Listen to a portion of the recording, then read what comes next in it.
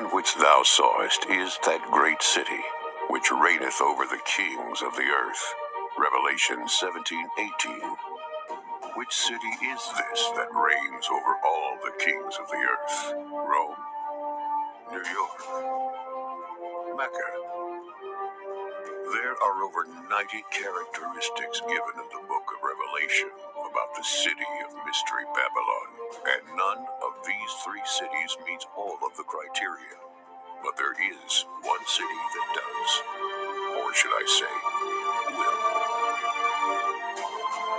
Too often, people look for the city of Mystery Babylon in history, or in their present day, as opposed to what the scriptures say we will see in the future. The Bible tells us exactly which city will be the capital city of the Antichrist in the last days. It tells us the city that will promote the Antichrist worship to the rest of the world.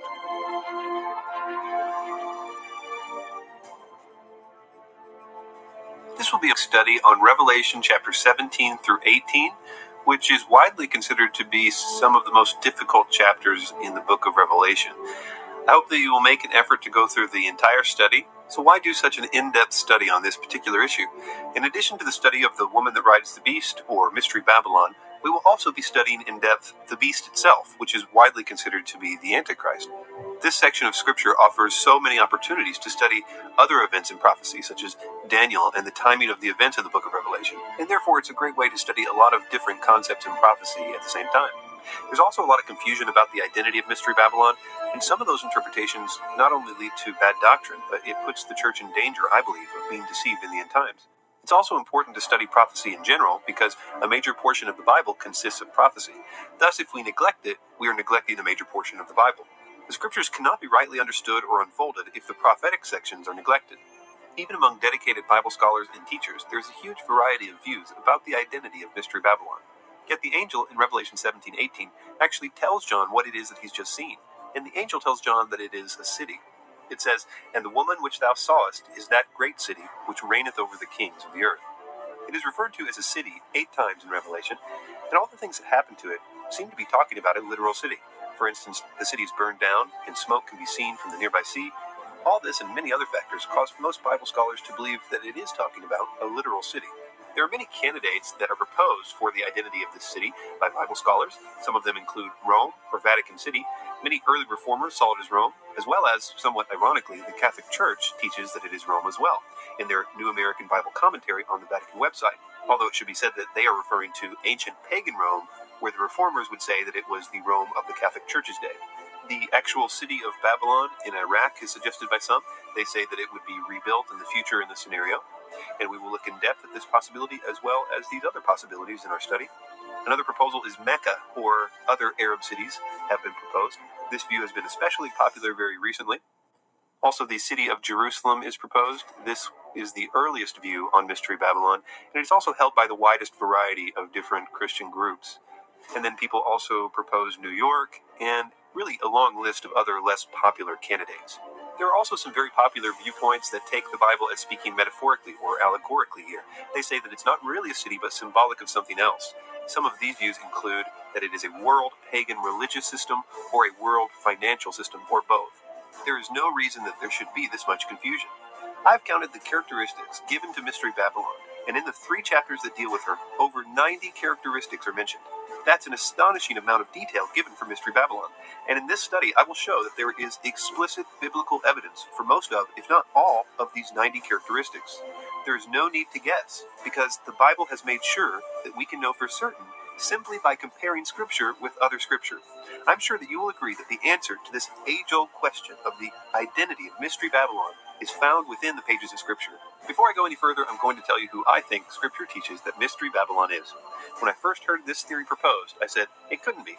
But I hope you will see just as I did, if you give me just a few minutes, that there's no one else it can be. It is the eschatological city of Jerusalem.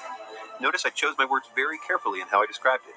In other words, it is the future Jerusalem of the end times, where according to Daniel 11:45, the Antichrist sets up his end times world government and end times world religion headquarters. The city and its inhabitants will promote the Antichrist as the one true God, thereby committing the ultimate abomination, the ultimate harlotry, but even worse, they also promote him and entice the world to follow them in their worship of the man of sin. We know that the Antichrist will choose Jerusalem as the place to declare himself to be God in 2 Thessalonians 2:4, Matthew 24:15, Daniel 11:31-32, and we know that the greatest religious killing of all time will happen in the city of Jerusalem, according to Matthew 24:15-21. So often we look at the woman and try to define her in terms of what we have already seen in history, as opposed to what Scripture says we will see in the future. That is the primary reason why people miss this, I think, because, as we will see, it is not because of lack of explicit biblical support. For instance, Revelation 18:24 says, "And in her," speaking of Mystery Babylon, "was found the blood of prophets." Have you ever known any cities to kill the prophets in Scripture or in history? Actually, we don't even have to speculate, as Jesus says it was impossible for a prophet to be killed anywhere except Jerusalem. In Luke 13:31-34 it says, "The same day there came certain of the Pharisees, saying unto him, Get thee out, and depart hence, for Herod will kill thee. And he said unto them, Go ye and tell that fox, Behold, I cast out devils, and I do cures today and tomorrow, and the third day I shall be perfected. Nevertheless, I must walk today and tomorrow, and the day following, for it cannot be that a prophet perish out of Jerusalem." So the Pharisees are saying, get out of here or Herod's going to kill you. And he's basically saying, look, I have to stay in town because all the prophets are killed in Jerusalem. And then Luke quotes this famous line, "O Jerusalem, Jerusalem, which killest the prophets and stonest them that are sent unto thee, how often I would have gathered thy children together as a hen doth gather her brood under her wings, and ye would not." This is repeated by the Lord in other places as well. For instance, in another place, he tells them that their fathers killed the prophets, and they hypocritically built their tombs. He names Zechariah as an example, which he says was killed near the temple. He also says that they will be held accountable and judged for this blood on their hands. If the blood of the prophets is found in the mystery Babylonian city, it is strong evidence in favor of it being Jerusalem. Jerusalem is specifically called a harlot hundreds of times in Scripture, and in the very same context, always spiritual harlotry, following false gods, and because of their killing prophets, etc. Just a small sampling of this is in Isaiah 1:21, where it says, "How is the faithful city become a harlot? It was full of judgment, righteousness lodged in it, but now murders." Or in Ezekiel chapter 16, which is entirely about this subject. It starts out, "Again the word of the Lord came unto me, saying, Son of man, cause Jerusalem to know her abominations." And he spends the whole chapter saying things like, "But thou didst trust in thine own beauty, and playedst the harlot because of thy renown, and pouredst out thy fornications on every one that passed by, his it was. And of thy garments thou didst take, and deckedst the high places with diverse colors, and playedst the harlot thereupon. The like thing shall not come, neither shall it be so." Jerusalem is constantly warned in Scripture that if they do not turn from their harlotries, they will be judged. And as we go through Revelation 17 and 18, we will find that the exact judgments Mystery Babylon gets are the exact same ones promised to Jerusalem because of their spiritual harlotry. Here's one example from Ezekiel 16:40-43. "They shall also bring up a company against thee, and they shall stone thee with stones, and thrust thee through with their swords, and they shall burn thine houses with fire, and execute judgments upon thee in the sight of many women. And I will cause thee to cease from playing the harlot, and thou also shalt give no hire any more. Therefore I also will recompense thy way upon thine head, saith the Lord God. And thou shalt not commit this lewdness above all thine abominations. Behold, every one that uses proverbs shall use this proverb against thee, saying, As is the mother, so is her daughter." This idea here that Jerusalem is a harlot that has children or inhabitants that are harlots too is what is meant when Revelation says that the woman is the mother of harlots. The harlots are the inhabitants, and Jerusalem is the mother. I think that a lot of the confusion is that commentators want to stick the word all in there, as in the mother of all harlots, as if it was talking about the source of all bad things from the history of the world. But that's not what the text says Mystery Babylon is. It simply says that the city is the mother of harlots. Those harlots here are the inhabitants of the city. When Jesus reiterates this prophecy, he uses the same language. In Luke 23:28-30 it says, "But Jesus turning unto them said, Daughters of Jerusalem, weep not for me, but weep for yourselves and for your children. For behold, the days are coming, in the which they shall say, Blessed are the barren for the wombs that have never bare, and the paps which never gave suck. Then shall they begin to say to the mountains, Fall on us, and to the hills, cover us." This view of a futuristic Jerusalem of the Antichrist's reign, being Mystery Babylon, is not my view alone. I am standing firmly on the shoulders of giants. I heard this view first from a great Bible scholar named Charles Cooper, but I was pleasantly surprised to find that this view is the earliest view recorded of the Church Fathers that I know of. There was a writer named Hippolytus, and he produced the earliest known commentary on the book of Revelation. He was probably the most important theologian of the 200s. And this was an important time because the Revelation was written very late, so it took a long time for it to be circulated. And as a result, we don't find many commentaries on the book of Revelation until about Hippolytus' time. But the problem is that the way that people interpreted the Bible, the hermeneutic of the early church, was about to change. In the 300s, about the time that the Catholic Church began, people started interpreting the Bible more allegorically, as opposed to a more literal or face value approach. As a result, there is a very short window of time where we can hear the views of a premillennial and futurist church father on the book of Revelation. And this is what Hippolytus had to say. By the unrighteous judge who fears not God, neither regards man, he means without doubt Antichrist, as he is the son of the devil and a vessel for Satan. For when he has the power, he will begin to exalt himself against God, neither in truth fearing God, nor regarding the Son of God, who is the judge of all. And in saying that there was a widow in the city, he refers to Jerusalem itself, which is a widow indeed. Forsaken of her perfect heavenly spouse God, she calls him her adversary and not her Savior, for she does not understand that which was said by the prophet Jeremiah, quote, because they observe not the truth, a spirit of error shall speak then to this people and to Jerusalem. He says this in Treatise on Christ and the Antichrist. It is also worth noting that Hippolytus was a student of Irenaeus, who was a student of Polycarp, who was a student of John the Apostle, the guy who wrote the book of Revelation. So I hope during this verse-by-verse study you will be challenged as much as I was in my interpretation of Mystery Babylon. I used to think that the woman was Rome or the Vatican, and when we get to the verses about the 7 mountains, you will see why I think that this interpretation, held by so many, is grammatically and contextually impossible. I also used to think that it was referencing an allegorical kind of amalgamation of all the world's occult religions or financial evil. And you'll see that that view requires a deliberate departure from the plain and simple meaning of the text. It also goes against the angel's own interpretation of this woman. It also tries to force that word all into phrases like mother of abominations and mother of harlots. I've actually seen commentaries do this. They insert the word all into the text, saying instead mother of all harlots or mother of all abominations. It's just not there. This imaginary all makes people think that they have to make Mystery Babylon account for all the world's evil, past, present, and future. So they go looking in the past or in the present for the most evil thing that they can think of. And that's pretty much how they come up with their interpretation of Mystery Babylon. Whatever the most evil thing is in their paradigm is what she will be to them. It is not a coincidence, therefore, that all the books about Mystery Babylon being Islam showed up after 9/11. But that is no way to interpret the Bible. The strength of verse-by-verse study is its thoroughness, and this will take several weeks to go through the study, but I ask you to stay with me. It will give an opportunity to teach some of the most complicated aspects of the Antichrist as well as the city that he chooses to set up shop in. After the study, I think that you will understand the book of Revelation better than you ever have. Revelation 17 verse 1 says, And there came one of the 7 angels which had the 7 vials, and talked with me, saying unto me, Come hither, I will show unto thee the judgment of the great whore that sitteth upon many waters. And this first line connects us back to the previous chapter, chapter 16, where the 7 bowls were being poured out. The 7th bowl is the judgment of Mystery Babylon, the very thing in which we will be studying. So let's go back and read that passage in Revelation chapter 16 first. And the 7th angel poured out his vial into the air, and there came a great voice out of the temple of heaven from the throne, saying, It is done. And there were voices and thunders and lightnings, and there was a great earthquake, such as was not since men were upon the earth, so mighty an earthquake and so great. And the great city was divided into 3 parts, and the cities of the nations fell. And great Babylon came in remembrance before God, to give unto her the cup of the wine of the fierceness of his wrath. And every island fled away, and the mountains were not found. And there fell upon men a great hail out of heaven, every stone about the weight of a talent. And men blasphemed God because of the plague of hail, for the plague thereof was exceeding great. As so often is the case in the book of Revelation, it will now, back in our chapter 17, sort of zoom in and take a closer look at this great city that has just been judged. This is the pattern seen very often in the book of Revelation and Scripture in general. For instance, in Revelation 13, it breaks from the chronological narrative to zoom in on the character of the Antichrist and false prophet. The same thing happens in chapter 7, where the chronology of the seals breaks to tell us more about the 144,000 and the great multitude. Or in chapter 11, when it zooms in to tell you the details of the 2 witnesses. Here is no different. After telling us of the destruction of the great city, it will now zoom in to give us more details about its character. Those details will last 2 chapters and will be the focus of our study. And there came one of the 7 angels which had the 7 vials, and talked with me. This is one of the 7 angels in charge of the 7 vials or 7 bowls, depending on which translation you're reading. We are not told which angel specifically it is.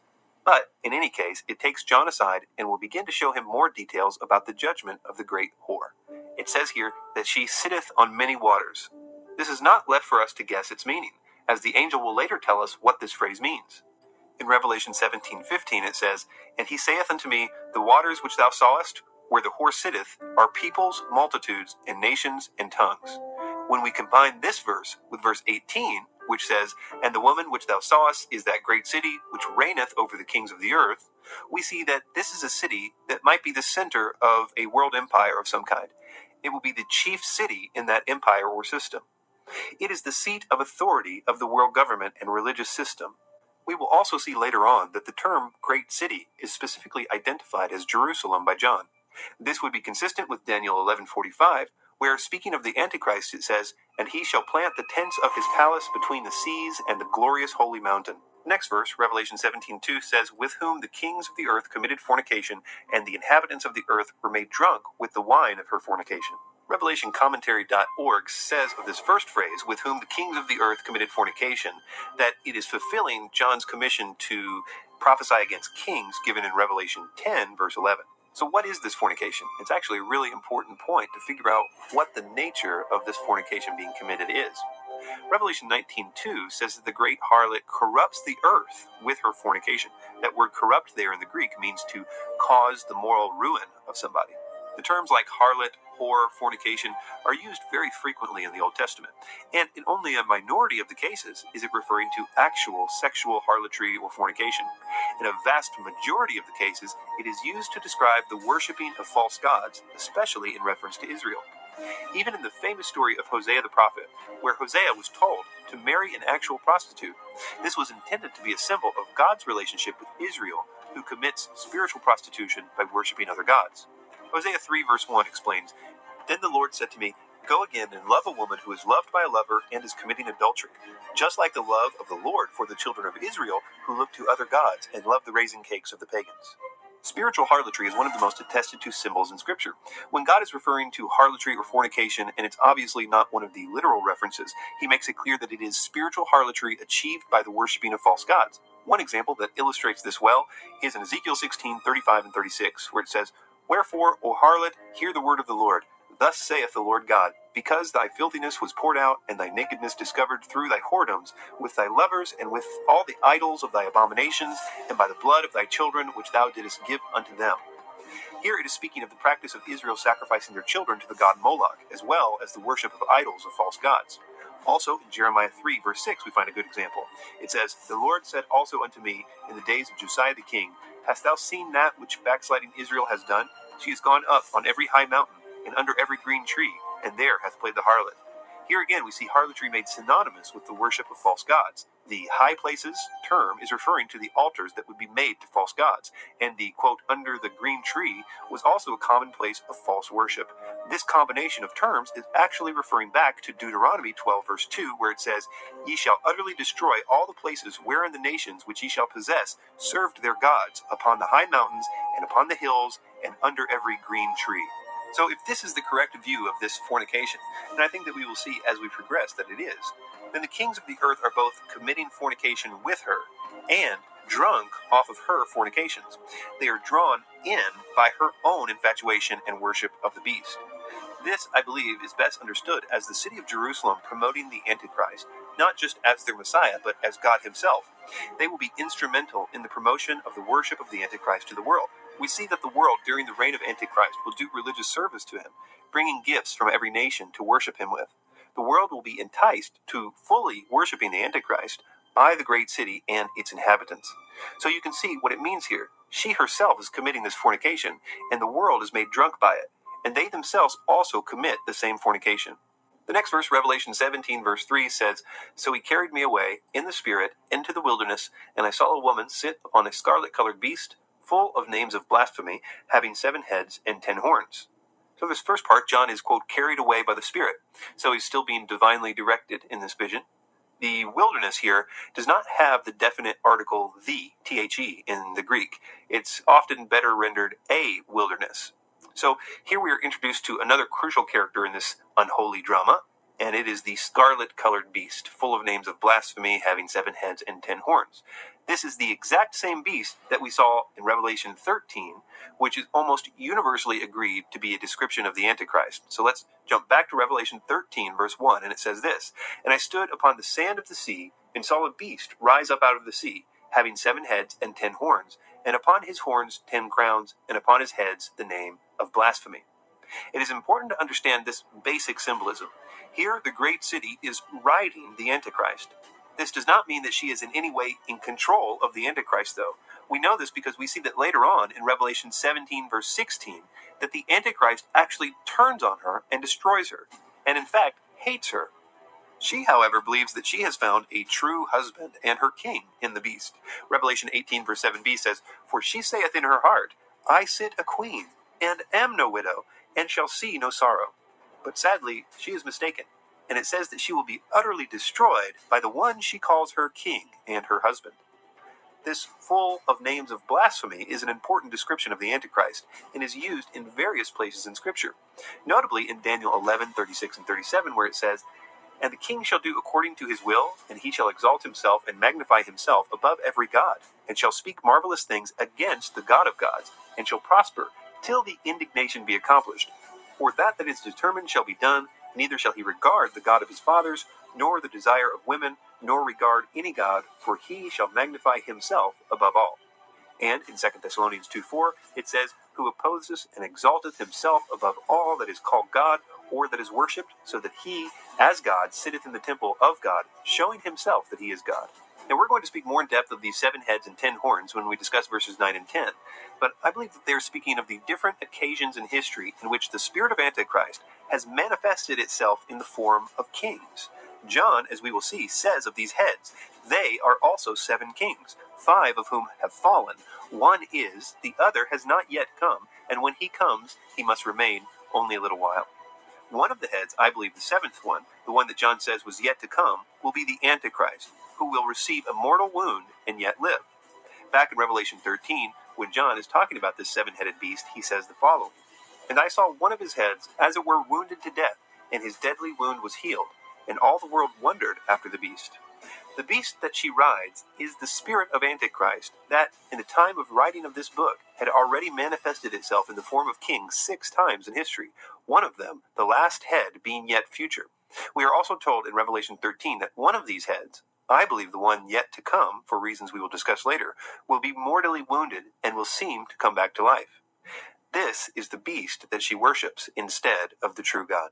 Okay, Revelation 17, verse 4, and it says, "And the woman was arrayed in purple and scarlet color, and decked with gold and precious stones and pearls, having a golden cup in her hand, full of abomination and filthiness of her fornication." Okay, so this is a loaded verse, and there's a lot to cover, so let's get started. First, this phrase, arrayed in blue and scarlet color. This particular phrase, purple and scarlet, occurs 29 times in the Old Testament. The entire Old Testament phrase usually consists of blue, purple, and scarlet, and fine twisted linen. So here we have the notable lack of blue, which is usually included in the Old Testament, and we're going to talk about that a little later. Fine twisted linen, as we will see, is in fact included in Mystery Babylon. But an example of its usage in the Old Testament is in Exodus 26, verse 1, where it says, "Moreover, thou shalt make the tabernacle with 10 curtains of fine twisted linen, and blue, and purple, and scarlet, with cherubims of cunning work shalt thou make them." These curtains of the temple were by no means the only things that were supposed to consist of purple and scarlet, blue, and fine linen.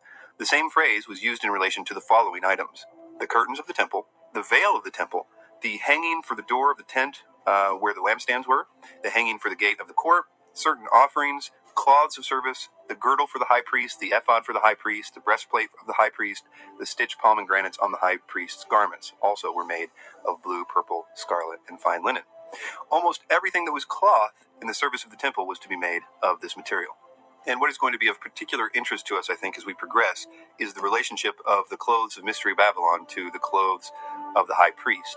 Notice, though, there is a difference between what was said of the clothing of Mystery Babylon, and the woman was arrayed in purple and scarlet color, and the clothing of the high priest and the various items associated with temple worship.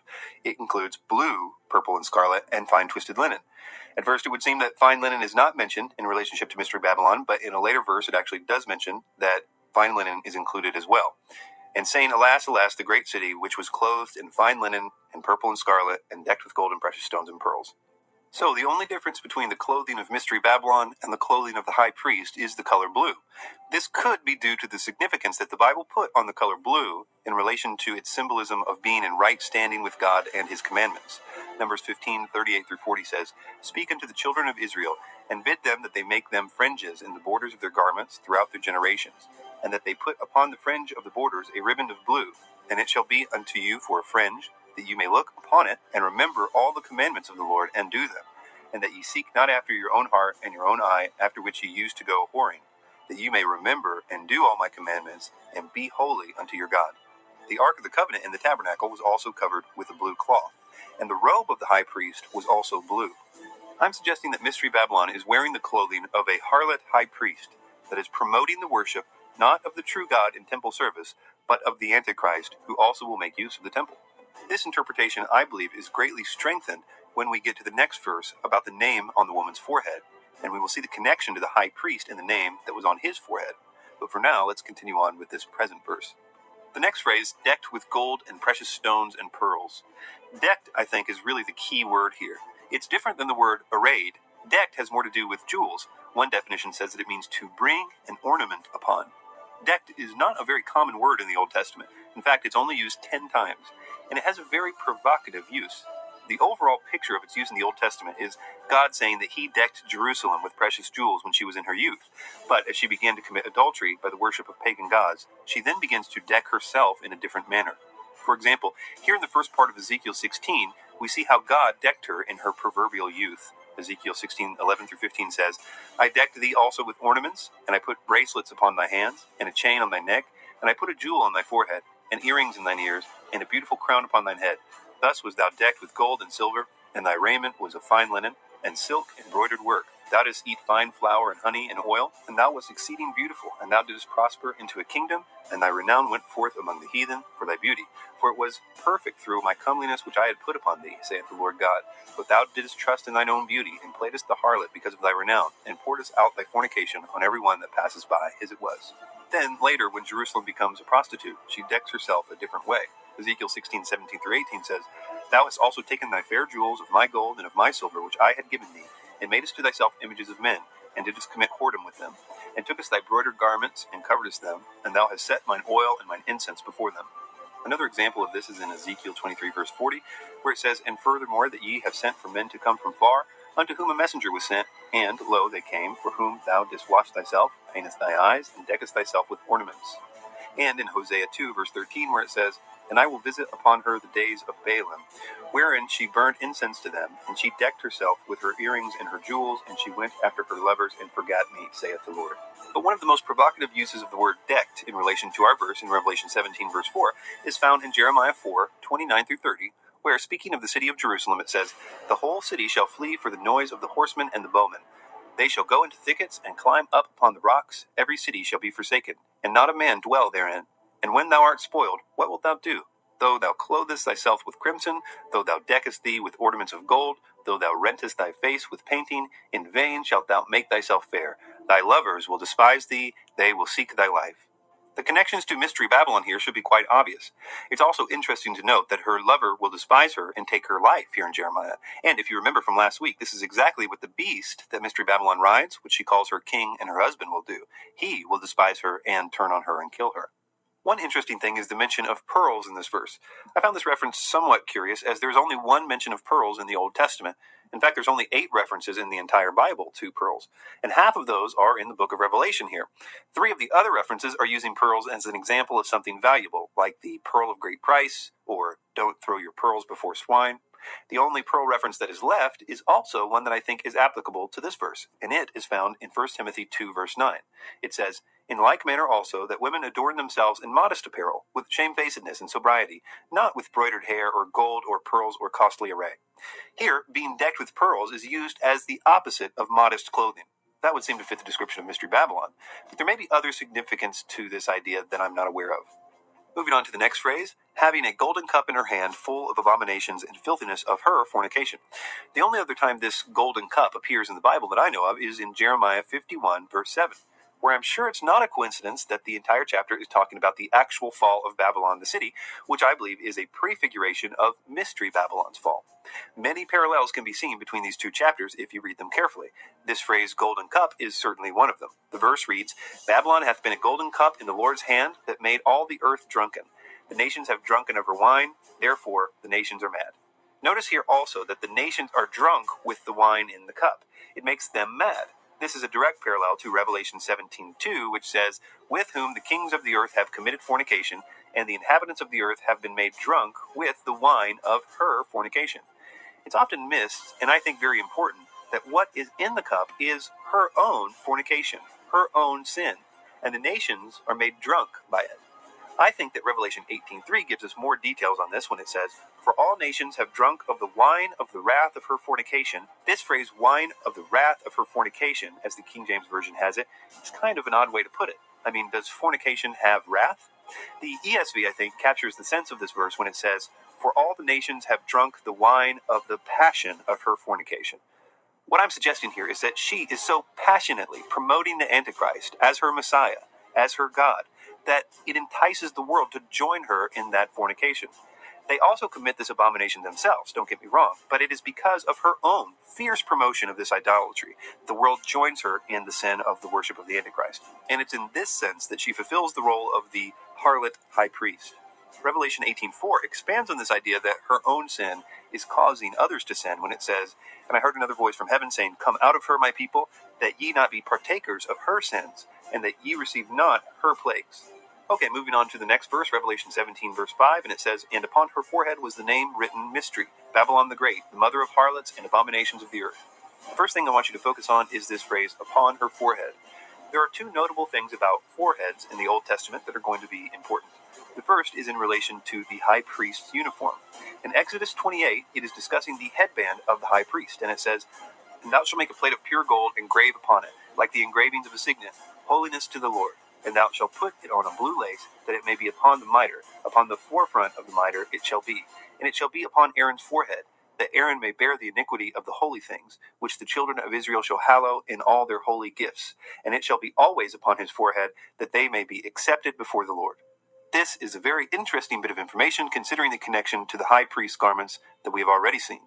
The high priest had a gold plate that covered his forehead with the words "Holiness to the Lord" engraved on it. This is contrasted with Mystery Babylon, the harlot high priest, who has on her forehead the words "Mystery, Babylon the Great, the mother of harlots." This brings us to another usage of foreheads in the Old Testament, which I think may also be at play here. Jeremiah 3, verse 3 says, "Therefore the showers have been withholden, and there hath been no latter rain, and thou hast a whore's forehead. Thou refusest to be ashamed." There's a refusal to be ashamed of her idolatry here, which is exemplified in Mystery Babylon, I would submit, by the proud boasting of her abominations written on her forehead.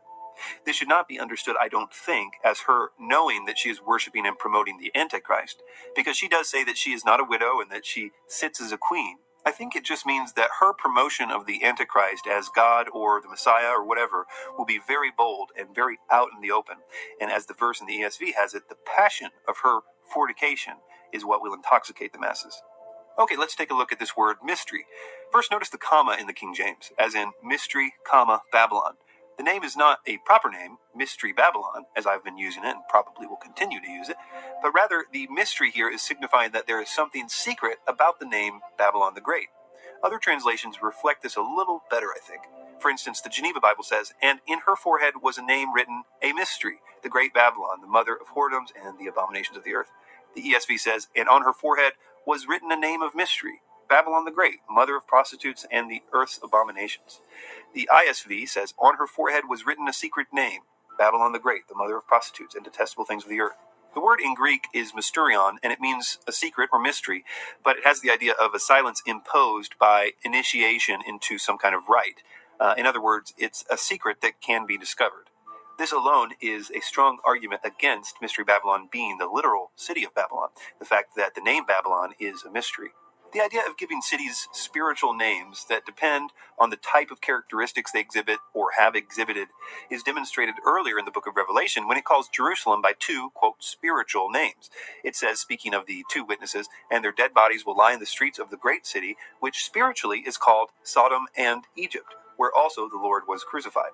Later on, we will look more in depth at this verse, but now I only want to call your attention to some of the other spiritual names given to Jerusalem here. They are Sodom and Egypt, both cities known interbiblically for their various sins, and when Jerusalem acts like one of those notorious cities, the Bible calls them by that name. The next word is this title, Babylon. is there any indication in Scripture of Jerusalem being called Babylon specifically? And I think we see this exact thing in 1 Peter 5:12-13, which says, "By Silvanus, our faithful brother, as I consider him, I have written to you briefly, exhorting and testifying that this is the true grace of God in which you stand. She who is in Babylon, elect together with you, greets you, and so does Mark, my son." In addition to Jerusalem, this verse is also argued as referencing Rome, as well as to the literal city of Babylon. It should be noted that there are strong religious motives for making Peter be referencing Rome here. The Catholic Church literally needs Peter to have been the first bishop of Rome. This is part of one of the most important of all Catholic doctrines. The entire concept of the papacy relies on this historical claim of Peter being in Rome and serving as its bishop, thereby being the first pope. And because of the lack of any biblical evidence for Peter even visiting Rome, and therefore lack of biblical support for the papacy, this verse has been used to support the idea that Peter did go to Rome and that he called it Babylon. A small minority argue that Peter actually was in the literal city of Babylon, which was described by Pliny and Josephus as a wilderness, even in Peter's time. And according to Josephus, all Jews had been expelled from the country of Babylonia. Those that argue for the literal Babylon here would say that there was a very small remnant of Jewish people still there, and that Peter must have taken a missionary journey there. The case for Peter being in Jerusalem, and thereby referencing Jerusalem as Babylon here, is much stronger, and is the only argument with any biblical support. Peter's residence can firmly be established as him living in Jerusalem. After the great persecution, the church was scattered, but the apostles, i.e. Peter, stayed in Jerusalem, Acts 8 verse 1. When Philip preached in Samaria, the apostles at Jerusalem sent Peter and John to them. Thus, Peter must have been living there, Acts 8:14. When Herod Agrippa imprisoned Peter, he was in Jerusalem, Acts 12:1-4. 3 years after his conversion, Paul goes to Jerusalem to see Peter and even abides with him there. Therefore, Peter must have lived there, Galatians 1:18. 14 years after his conversion, Paul again returns to Jerusalem with Barnabas and Titus. Peter is there again and even named as a pillar in the church at Jerusalem, Galatians 2 verses 1 and 9. Paul tells us that Peter was intimidated by the, quote, Jews from James, i.e. Jerusalem. Surely this would be because Peter's residence was there and that he had to live with these people, Galatians 2, 11, and 12. In the scripture in question, 1 Peter 5:13, who is Marcus? If it is a reference to John Mark, then we presumably know that his original residence was in Jerusalem in the house of his mother. So if Marcus is John Mark, then the church would also be at Jerusalem, Acts 12, verse 12. On this next phrase, the Great, the Bible commentator Adam Clark says, this woman is also called Babylon the Great. She is the exact antitype of the ancient Babylon in her idolatry and cruelty. But the ancient city called Babylon is only a drawing of her in miniature. This is indeed Babylon the Great. The next phrase is mother of harlots. We've already discussed the lack of the word all here, as in the mother of all harlots. Some try to make this phrase more than the text makes of it. The city is the mother of harlots. That is, that it has inhabitants that are harlots. This is one of the most consistent idioms in Scripture, that cities have children, which are often referred to as daughters or children. One example we've already seen in the previous study was with Jesus, when on the road to be crucified, he says this, Daughters of Jerusalem, weep not for me, but weep for yourselves and for your children. For behold, the days are coming in which they shall say, Blessed are the barren, and the wombs that never bear, and the paps which never gave suck. In Isaiah chapter 4, verse 4, when speaking of the institution of the millennial kingdom, it says this, When the Lord has washed away the filth of the daughters of Zion, and purged the blood of Jerusalem from her midst, by the spirit of judgment and by the spirit of burning. A side note here is that this purging of Jerusalem in the context of Isaiah chapter 4 happens just before the millennial reign, exactly the place that Mystery Babylon is judged in Revelation 16-19. This is strong support for an eschatological double fulfillment of the judgments of Jerusalem. Yet another example of the inhabitants of a city being referred to as children of that city can be found in another appropriate verse, which we looked at last week. O Jerusalem, Jerusalem, the one who kills the prophets and stones those who are sent to her, how often I wanted to gather your children together, as a hen gathers her chicks under her wings, but you were not willing. See, your house is left to you desolate. Next is this phrase, abominations of the earth. We see more parallels to Jerusalem here in Jeremiah chapter 6, where it says, Were they ashamed when they had committed abomination? No, they were not at all ashamed, nor did they know how to blush. Therefore, they shall fall among those who fall. At the time I will punish them, they shall be cast down, says the Lord. Abominations are used pretty consistently in Scripture as things which are absolutely detestable to the Lord, but especially that of grievous idolatry and false worship. Of note here is the so-called abomination of desolation spoken of by Daniel, Jesus, and Paul, when the Antichrist declares himself to be God in the temple. So this is like the biggest abomination that's ever been. It is the granddaddy of all abominations, the worship of the Antichrist as God. All right, the next verse is Revelation 17, verse 6, and it says, "And I saw the woman drunken with the blood of the saints and with the blood of the martyrs of Jesus, and when I saw her, I wondered with great admiration." This verse is one that is often used to prove that the woman is Rome, or Islam, or even an allegorical pagan system from time immemorial. The verse is simply talking about persecution. The woman here kills a lot of Christians. The commentators always try to prove that their version of Mystery Babylon has killed more than the other candidates of Mystery Babylon. And I suppose that whoever quotes the highest number of martyrs, accurate or not, wins. I suppose I too will join in this game, but unlike them, I have explicit biblical support that the worst persecution of all time will have its epicenter in Jerusalem. Speaking of the abomination of desolation, which will occur at the Temple Mount in Jerusalem, Jesus says in Matthew 24, "When ye therefore see the abomination of desolation spoken of by Daniel the prophet stand in the holy place, whoso readeth, let him understand. Then let them which be in Judea flee into the mountains. Let him which is on the housetop not come down to take anything out of his house, neither let him which is in the field return back to take his clothes. And woe unto them that are with child, and to them that give suck in those days. But pray ye that your flight be not in the winter, neither on the Sabbath day. For then shall be great tribulation, such as was not since the beginning of the world to this time, no, nor ever shall be. And except those days should be shortened, there should no flesh be saved. But for the elect's sake those days shall be shortened." So this killing will be so bad that if the days of it were not short, then none of the elect would even survive. Jesus also says that this will be more severe than any before it or any after it. Even if you believe that Matthew 24 is for the Jews, we know the people here are Christians because of the earlier point Jesus makes in verse 9 when he says, "Then shall they deliver you up to be afflicted, and shall kill you, and ye shall be hated of all nations for my name's sake." In any case, it's the worst religious genocide of all time, and its epicenter is in the city of Jerusalem. The very fact that the Lord is emphasizing the importance of fleeing quickly when they see the abomination of desolation here is proof that there will be many in Jerusalem that will not consider the Antichrist seating himself in the temple and declaring himself to be God to be an abomination at all. In fact, just the opposite. They apparently begin to carry out the Antichrist's orders to kill Christians at this point. The killing may indeed spread to the entire world from here, but the fact that its epicenter is in the city of Jerusalem is one of the most attested to prophetic events in the Bible. This next phrase, blood of the saints and with the blood of the martyrs of Jesus. It's not clear here whether John means two separate groups of people when he says blood of the saints and with the blood of the martyrs of Jesus. We do know that in addition to Christians, prophets are twice added to this list of those that Mystery Babylon kills. Revelation 18:24 says, "And in her was found the blood of prophets and of saints and of all that were slain upon the earth." It is also notable that the two witnesses are called prophets in Revelation 11, and they are said to be killed in the city of Jerusalem. Revelation 11:8 says, "And their bodies shall lie in the streets of the great city, which spiritually is called Sodom and Egypt, where also our Lord was crucified." The city where our Lord was crucified is unambiguously Jerusalem. Okay, so Revelation 17:7 says, "And the angel said unto me, Wherefore didst thou marvel? I will tell thee the mystery of the woman and of the beast that carrieth her, which hath 7 heads and 10 horns." So the angel here is going to tell John what it is he's been seeing so far. There are many examples in Scripture of a prophet seeing a vision that they did not fully understand until the angel interprets the vision for them. We find examples of this in Daniel, Zechariah, and several times in the book of Revelation.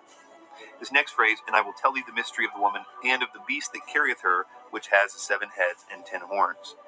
This is so important to keep in mind that there are two distinct characters in this vision: the woman, known as Mystery Babylon, and the 7-headed, 10-horned beast that she rides. Mystery Babylon, which the angel will later say is a city, is riding the 7-headed, 10-horned beast, which is the Antichrist. This 7-headed, 10-horned beast will later turn on her and kill her in Revelation 17:12-16.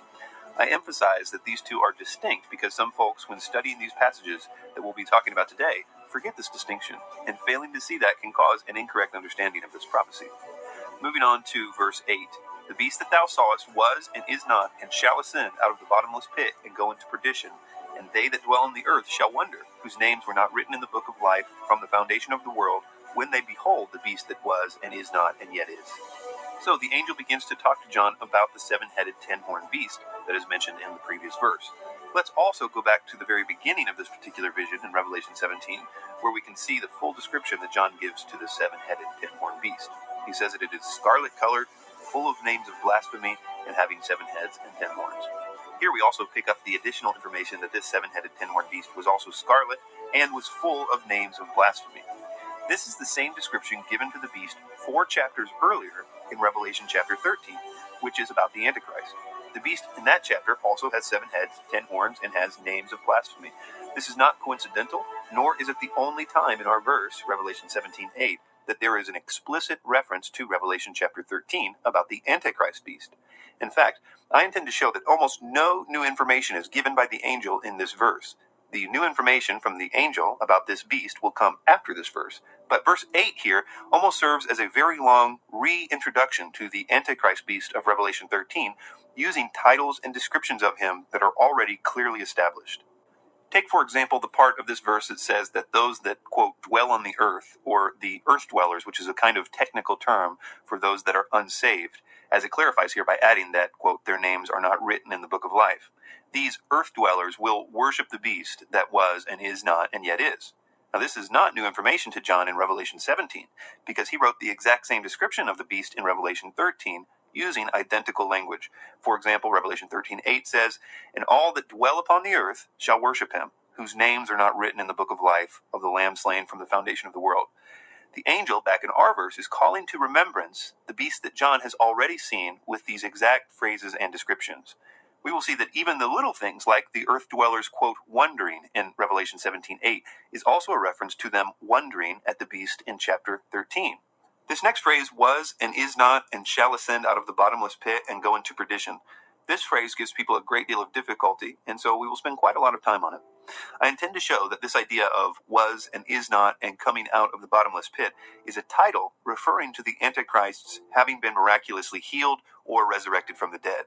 The last phrase in this verse, the beast that was and is not and yet is, being another way to say the exact same thing. That is, that he lives, he dies, and he seems to rise again, and will ultimately go to destruction or perdition.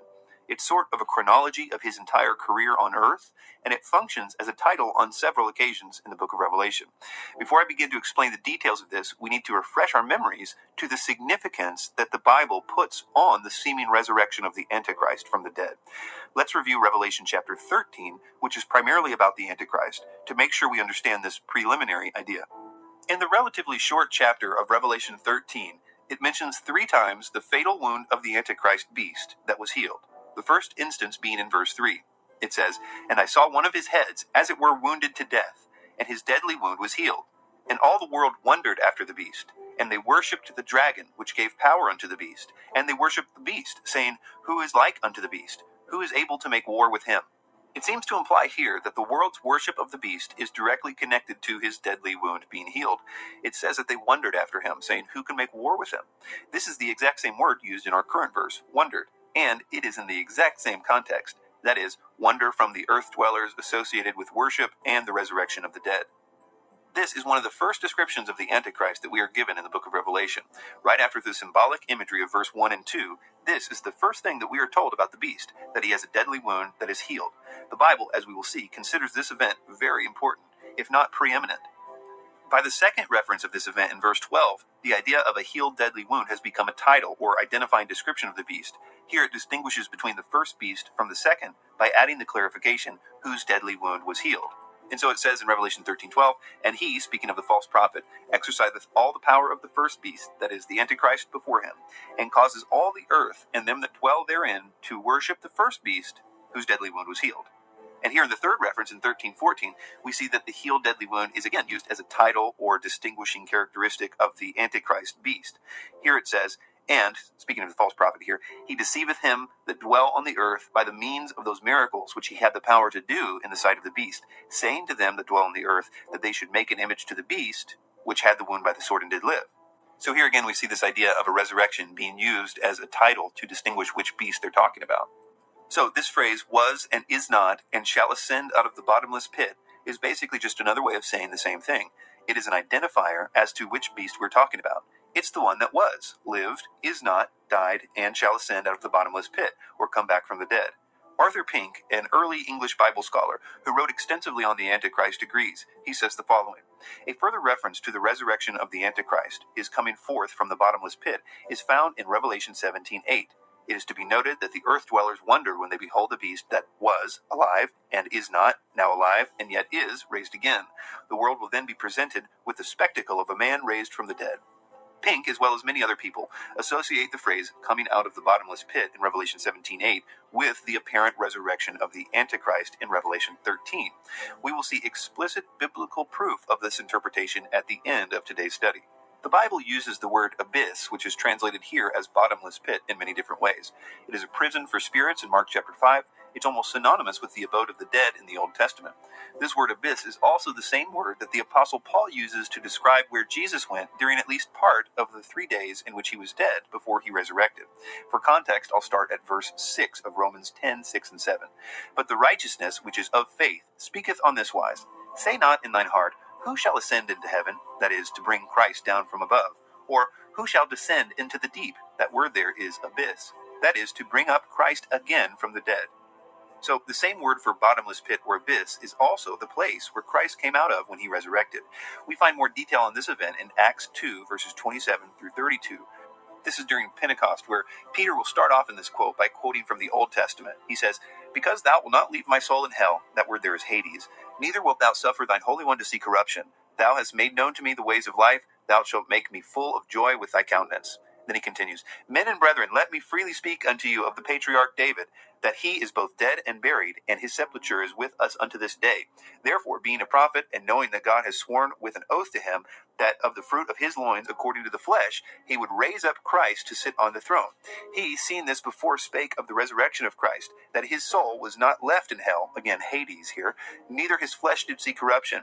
This Jesus has God raised up, whereof we are all witnesses.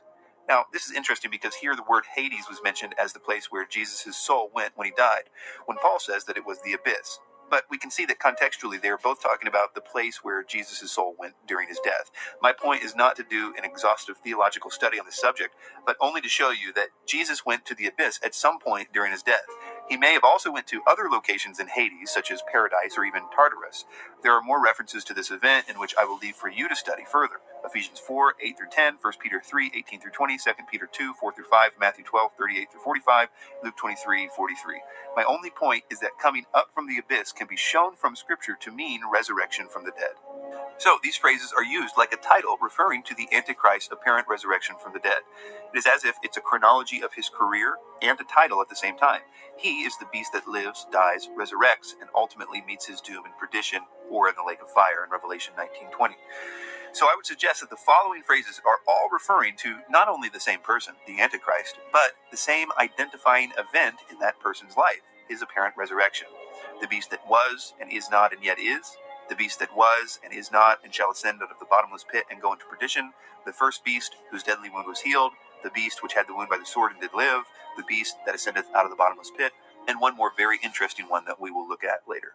I should briefly mention before I get into this next point that I'm not dogmatic about it, and if you disagree with me, it won't matter in the big picture of our study of these great chapters of Revelation 17 and 18.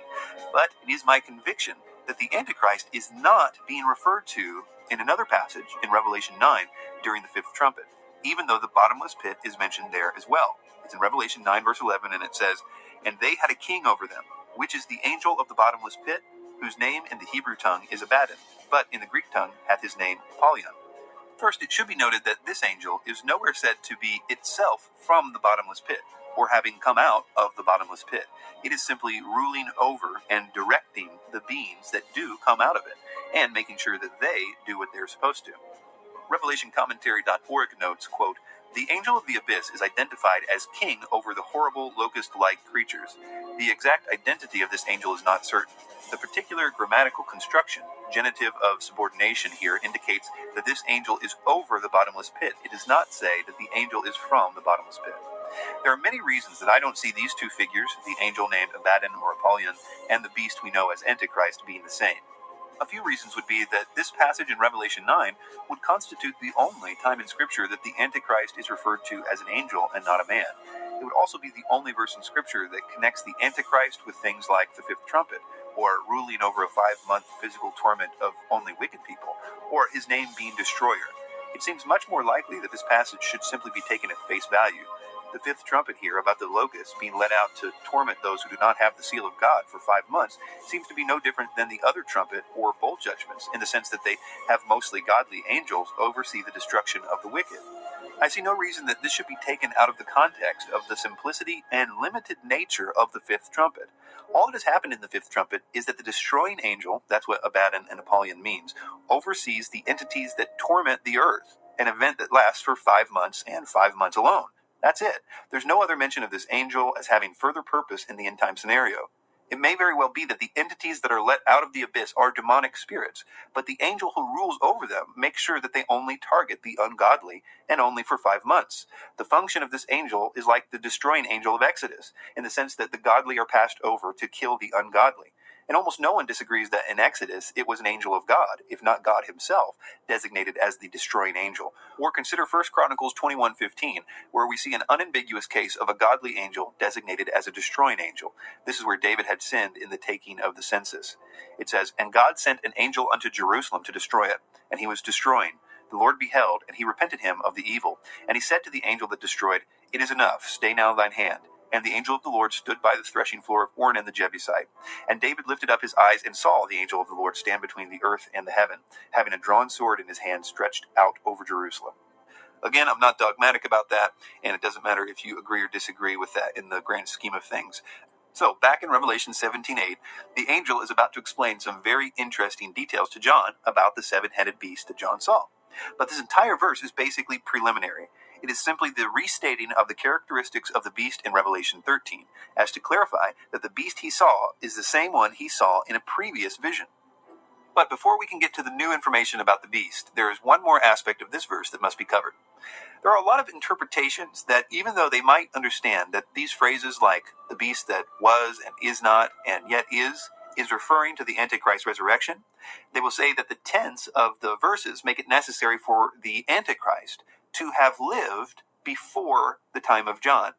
They will say that since John wrote in the late 1st century, the past tense of the word was in the first part of the phrase, i.e., the beast that was, means that the beast that will come to live in the future as Antichrist must have lived sometime before the time of John. Common candidates proposed in this scenario are Judas or Nimrod. Again, they're saying that the beast that is yet to come must have been dead already when John was writing. This, I believe, can lead to any number of wrong conclusions about the identity of the Antichrist. They fail to see that John consistently uses these phrases like the beast that was and is not and yet is as a title for the beast of his visions. Visions in which he sees all the way to the end of knowable time in some cases. Yet he never ceases to refer to everything he sees as having happened in the past. For instance, even the New Jerusalem's descent in Revelation 21, which almost universally is considered to be a future event, must have already descended in the 1st century if this was the correct way to view the text, because John said, quote, "And I saw," past tense, "the holy city, New Jerusalem, coming down." But more to this specific point about the phrases like was and is not and yet is, if you applied this consistently to the other titles that refer to the Antichrist resurrection, the theory that the beast must have already existed, like Judas or Nimrod, would quickly break down. So here we have this list of these titles, such as the beast that was and is not and yet is, the beast that was and is not and shall ascend out of the bottomless pit and go into perdition, the first beast whose deadly wound was healed, the beast which had the wound by the sword and did live, the beast that ascendeth out of the bottomless pit. So if we applied this 1st century tense idea to these other passages, we must also conclude that the Antichrist not only has lived and died by the time of John, but that his wound had to have already been healed in the 1st century as well, as it is also referred to in the past tense by John.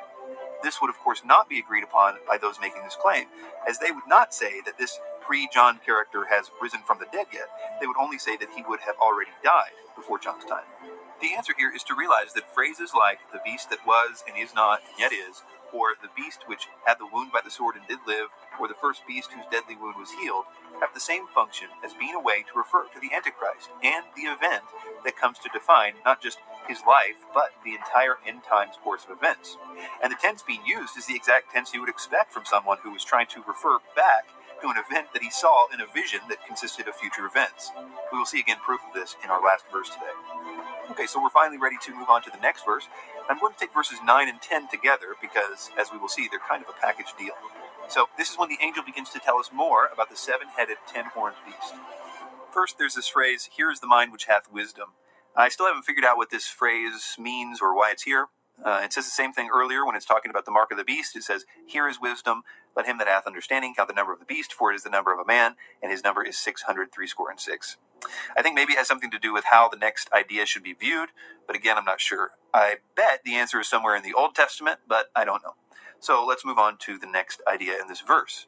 The seven heads are seven mountains on which the woman sitteth, and there are seven kings. Now we come to what I believe is a really misunderstood passage. You may remember that in the first week, I said that I've found something like 90 plus characteristics so far of Mystery Babylon. Well, a lot of commentators really seem to think that there's just one characteristic of Mystery Babylon that they have to make fit in their interpretation.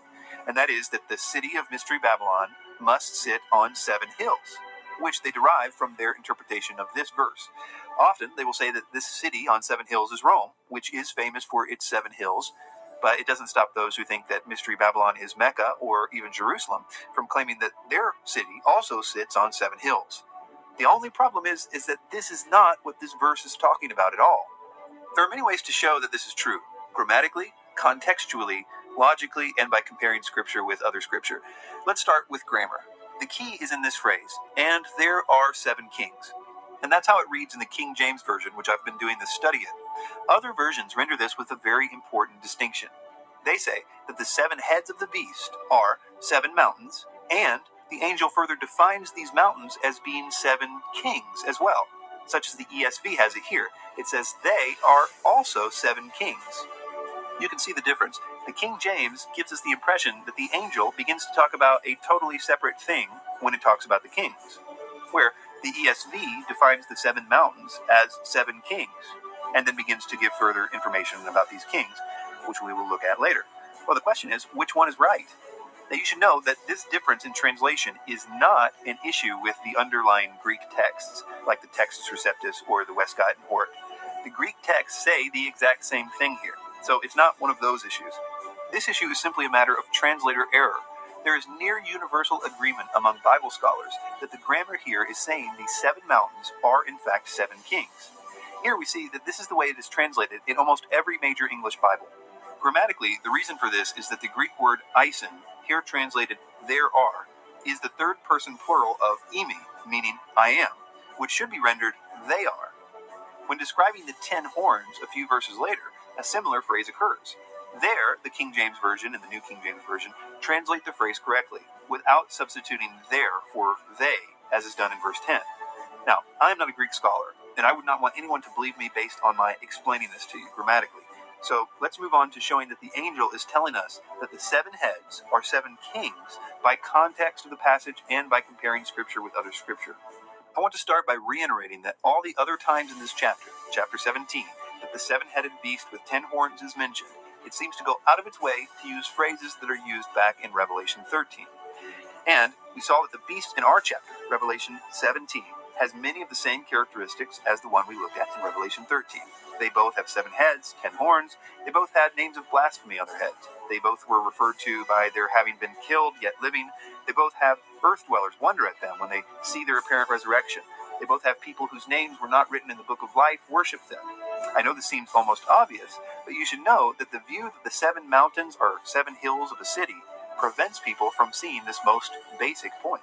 Our passage goes on to say that one of these heads, which are kings, is the same was and is not king talked about in Revelation 13, which gets the mortal wound. So let's flip back to Revelation 13:3 and check it out. It says, "One of its heads seemed to have a mortal wound, but its mortal wound was healed, and the whole earth marveled as they followed the beast." So you see here that one of the beast's 7 heads is referred to as having a mortal wound. This is an exact match with our verse back in Revelation 17, with the 7 mountains being 7 kings, if you're willing to admit that Revelation 17:9 about the mountains and kings has nothing to do with physical hills in Rome, or Mecca, or anywhere else. I mean, do we really think that one of the hills in Rome is going to be mortally wounded and then come back to life, and everyone is going to marvel at one of the hills in Rome and then begin to worship a particular hill in Rome? That's what you have to believe, or you can just not believe that Revelation 17 and Revelation 13 are talking about the same 7-headed, 10-horned beast with names of blasphemy that receive a mortal wound and are raised again from the dead, and the earth dwellers worship him. I mean, it's obviously a connection that you have to disregard if you want to have these heads be hills in Rome. Okay, moving on to the next phrase, 5 of whom have fallen, one is, and the other has not yet come. Now this will explain how this 7-headed beast and its heads work. The question I always had with this was, if the 7-headed, 10-horned beast was supposed to be the Antichrist, how come only one of the heads of this Antichrist seems to be in view? The Bible kind of unapologetically disregards the other 6 heads of this beast as basically unimportant, and really only tells us about one of these heads, that somehow both the entire beast and this one specific head are called the Antichrist. Well, this verse will explain that issue. First of all, this idea of 5 of whom have fallen, one is and the other has not yet come. So 5 of these kings have fallen. Fallen, among other things, is a biblical term for having died. Exodus 32:28, 1 Samuel 4:10, 2 Samuel 1:19, 1 Chronicles 5:10. One is, presumably currently living in John's day, and one is yet to come. The beast is the spirit of Antichrist that has manifested itself in the form of kings, particularly Antichrist-like kings throughout history. In 1 John 2:18, John says, "Children, it is the last hour, and as you have heard that Antichrist is coming, so now many Antichrists have come. Therefore, we know that it is the last hour." These 5 fallen Antichrist-type kings, I believe, can be determined using no other tool than the Bible. These would be kings that are basically obvious types of the Antichrist. For example, Pharaoh during the time of the Exodus, or people like Nebuchadnezzar, who built an image of himself and forced everyone to worship it or be killed, could be a candidate. Or Nimrod, the first world government leader, or Antiochus Epiphanes, who Daniel spent so much time describing. He is clearly a type of Antichrist with his setting himself in the temple and declaring himself to be God. I'm not going to attempt to give you a perfect list of these kings, but I will say that I think that they can be determined using the Bible alone. Some will say that these heads are not physical kings, but rather kingdoms. They do this by adding a step to the angel's interpretation of the 7 heads of the beast. The angel says the 7 heads are 7 mountains, which are 7 kings. But they will add a step to this and say that the 7 kings are 7 kingdoms. They rationalize this by pointing out that in the book of Daniel, kings and kingdoms are pretty much interchangeable terms. Often, before they will take you to our verse in Revelation 17, they will have you agree to the condition that kings mean kingdoms. If you agree, they will have you flip to Revelation 17 and say, well, then we know that these kings are not kings, but actually 7 kingdoms. This, I believe, is not a good way to interpret the Bible. One reason I think this is that if John wanted to say kingdoms, he had the vocabulary to do so. He certainly does so in other places in the book of Revelation when he refers to the kingdom of Antichrist and various other situations. Another issue is that John is a different writer than Daniel, and he uses the word kings a few times to refer to an obvious individual king. And in Revelation 10, verse 11, he even seems to contrast the kings with kingdoms or nations. He says, "And he said unto me, Thou must prophesy again before many peoples and nations and tongues and kings." But I think the obvious thing is that the Antichrist in Daniel, Matthew 24, and the parallel passages, 2 Thessalonians, and Revelation, is always referred to as a man. He does things that only a man can do. He sits in a temple in Jerusalem and declares himself to be God. He is called a man on several occasions. It says he won't regard the God of his fathers. I could go on, but my point is that it takes twice as much effort to make the Antichrist be a kingdom than it does a king. Unfortunately, there are entire systems of theology that rely on this kings equal kingdoms issue. So you'll have certain groups go to great lengths here to interpret the Bible in an allegorical way to make this king mean kingdom. I would say that the Antichrist will be part of and control specific kingdoms, which is important to the book of Daniel and to the book of Revelation. But the fact that there is a man that moves and rules those kingdoms is attested to over and over again in Scripture. Moving on to this phrase, one is. Again, I'm not going to speculate as to which king was the manifestation of the Antichrist in John's day, as I honestly don't know myself. Some speculate that it was Nero, and I think that's a good possibility, but I've not decided on what my view is on this point yet. So I'll move on to the next verse, which is, the other has not yet come. This is one that I think we can have more explicit biblical information about. And I will include this phrase as we move on to the final verse that we'll be looking at today, verse 11. So this future head, this future king, this future manifestation of the beast has at least one specific characteristic mentioned here. It, quote, must continue a short space. This phrase, I believe, is strong evidence that the king that is future is the one that has the fatal wound and yet lives. the Antichrist head, the head we've been discussing in Revelation 13, the one that so much time is spent on. This idea of a short space is good evidence to that effect, in my opinion. By far, the most talked about time period in Bible prophecy is the 3.5 years in which the Antichrist is given to do his thing. It makes reference to this exact period 7 times in Scripture, and talks about the details of it in many more places.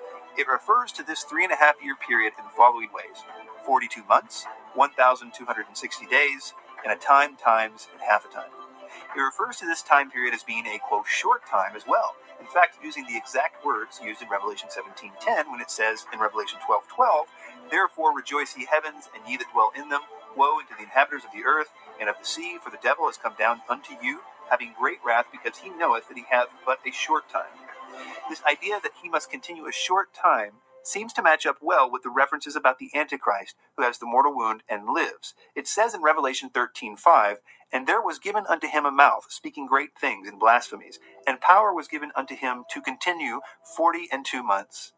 Rarely are characteristics of the Antichrist found in only one verse. This idea is backed up in several places. Daniel 7:25 says, "And he shall speak great words against the Most High, and shall wear out the saints of the Most High, and think to change the times and laws, and they shall be given unto his hand until the time and times and the dividing of time." I would propose that the idea of, quote, short space is referring back to the short space given for the dragon to continue in Revelation 12 and the 3.5-year period given to the Antichrist in Revelation 13. It is also to be noticed that 3.5 years is an extremely short time for a king to rule. Other people that want to make the future head, the future king, one that has already been alive in the past, like Nimrod or Judas, will propose that the yet-to-come king of Revelation 17:10 was Hitler, but Hitler ruled about 12 years. The reign of Antichrist is short because it needs to be short. Jesus said of these 3.5 years, which start just as the Antichrist declares himself to be God in the temple, quote, "For then shall be great tribulation, such as was not since the beginning of the world to this time, no, nor ever shall be. And except those days should be shortened, there should no flesh be saved. But for the elect's sake, those days shall be shortened." Moving on to Revelation 17, verse 11, the last verse. "And the beast that was and is not, even he is the 8th, and is of the 7, and goeth into perdition." Notice first the similarity to this verse and the one we looked at earlier in Revelation 17:8. 17:8 says, "The beast that thou sawest was and is not, and shall ascend out of the bottomless pit, and goeth into perdition." 17:11 says, "And the beast that was and is not, even he is the 8th, and is of the 7, and goeth into perdition." The difference here is the middle of these two verses, the part about the resurrection. In 17:8, it describes the resurrection as, quote, ascending out of the bottomless pit. In verse 11, the part that says, "Even he is the 8th and is of the 7, is not only, as we will see, being used to convey the exact same thing, that is, the resurrection portion of the Antichrist chronology, but it is also giving us more information about this event. This phrase, "even he is the 8th and is of the 7, is saying that though there are only 7 kings, there will be 8 reigns. That is, one of these kings will rule twice. The resurrection of Antichrist explains how there can be 8 reigns and only 7 kings. This is almost universally considered to be speaking of a resurrection of one of the dead kings to rule twice. In other words, he will be the 8th king while never ceasing to be one of the 7 kings. So this gives great credibility to the earlier interpretation that this phrase is a technical title of the beast in Revelation 13, and that the bottomless pit in verse 8 is a reference to the beast's resurrection, just as the phrase, "even he is the 8th and is of the 7, is a reference to the resurrection. And all of it is packaged in an identical word structure so that we can be confident of our interpretation that this is a title of the Antichrist that refers to his most identifiable trait, his apparent resurrection. Before I conclude the study, I want to read the entire passage that we studied today in context. And because of the translation issue in verse 9, I'm going to be reading from the ESV instead of the usual King James Version. So it says in Revelation 17, 7 through 11, "But the angel said to me, Why do you marvel? I will tell you the mystery of the woman, and of the beast with 7 heads and 10 horns that carries her. The beast that you saw was and is not, and is about to rise from the bottomless pit and go to destruction, and the dwellers on the earth whose names have not been written in the book of life from the foundation of the world will marvel to see the beast, because it was and is not and is to come. This calls for a mind of wisdom. The 7 heads are 7 mountains on which the woman is seated. They are also 7 kings, 5 of whom have fallen. One is, and the other has not yet come. And when he does come, he must remain only a little while. As for the beast that was and is not, it is an 8th, but it belongs to the 7, and it goes to destruction." I want to take a break from the verse-by-verse format and discuss some of the common objections to the interpretation of Mystery Babylon being the eschatological city of Jerusalem, in other words, the Jerusalem that embraces the Antichrist in the end times. I was planning on waiting until I got to the relevant verses in the course of our verse-by-verse study to discuss the usual objections that come up, but some of these points don't come up until very late in chapter 18, and I wanted to address these issues before that, and in a comprehensive way. I suppose part of my goal here is to prevent anyone from not continuing in this verse-by-verse study because they think that I haven't considered some of the best arguments against this theory. So the arguments that I will be covering are as follows. Number one, how can Mystery Babylon be the eschatological city of Jerusalem if it is said to be, quote, found no more in Revelation 18:21? And we know that Jerusalem is a big part of the millennial reign and the eternal kingdom. Number two, when speaking of the Babylonian destruction of Jerusalem, Ezekiel 5:9 says, quote, and because of all your abominations, I will do with you what I have never yet done, and the like of which I will never do again. Does this mean that Jerusalem will not be judged again? And number three, is there a future judgment of Jerusalem in Scripture? And number four, is this theory anti-Semitic somehow? How does this affect our views towards Israel, if at all? Okay, let's start with number one. This is one of the best arguments against this theory, in my opinion, and it's rooted in the following verse. Revelation 18:21 says, and a mighty angel took up a stone, like a great millstone, and cast it into the sea, saying, thus with violence shall the great city Babylon be thrown down, and shall be found no more at all. The argument is that Jerusalem can't be Mystery Babylon because it says that it shall be found, quote, no more at all. And we know that Jerusalem is in the millennial reign. We also see the so-called New Jerusalem in the eternal kingdom. This is a very good argument, and it requires a very good answer. How can I say on one hand that Jerusalem will be destroyed and found no more, and on the other hand say that it will be around forever? The answer, I believe, lies in the last 8 chapters of the book of Ezekiel. There you will find one of the most intricate, detailed building plans for the Israel of the millennial reign. It contains chapters and chapters of technical detail regarding how Israel will be divided, about a new temple complex, and about Jerusalem and its surrounding areas. To say that this is a bit different than what we currently know is a bit of an understatement. There are those that have taken all the technical specifications of things like the division of the land in the millennial reign and plotted it all out on a map. The 12 tribes of Israel are given parallel, rectangular allotments of land, one on top of another, from north to the south. And each tribe's allotment extends the entire east-west border of Israel. It really helps to see all this in a map to visualize what I'm saying. In the middle of these allotments of land is a rectangular portion that Ezekiel calls the, quote, holy portion. The priests and Levites that service the temple equally divide this land.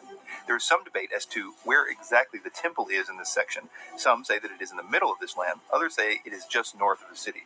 But it doesn't appear to be actually in the city itself, which is very different in and of itself. The city of Jerusalem is also very different in the millennium, including most likely its physical location, which we will talk about in more detail later. For starters, it is perfectly square.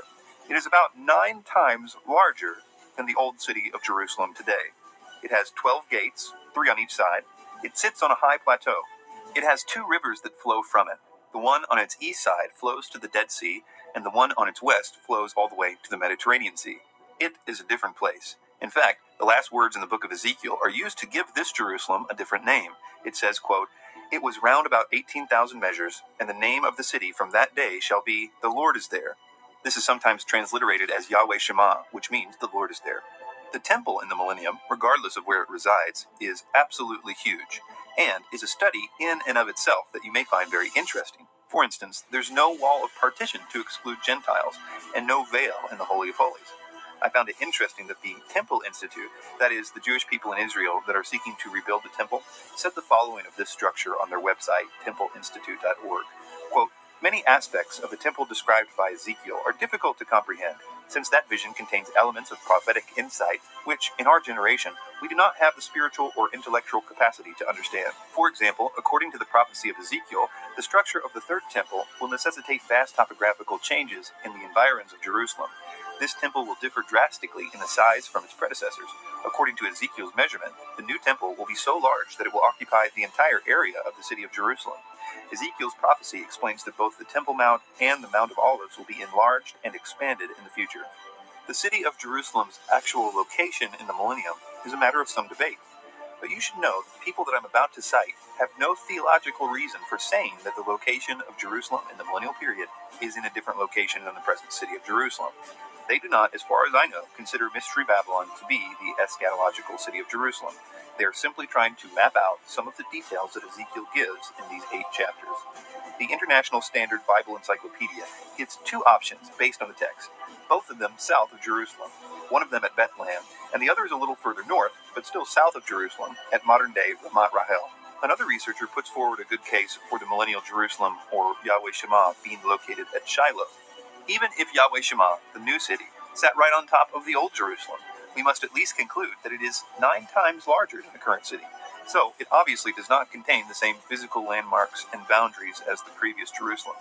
And we know from various places in the Bible that it will sit on a large raised platform, a long plateau which makes it visible from a very long way off. I've also already mentioned that 2 rivers flow from it on either side, so we know that it's geographically not exactly the same either.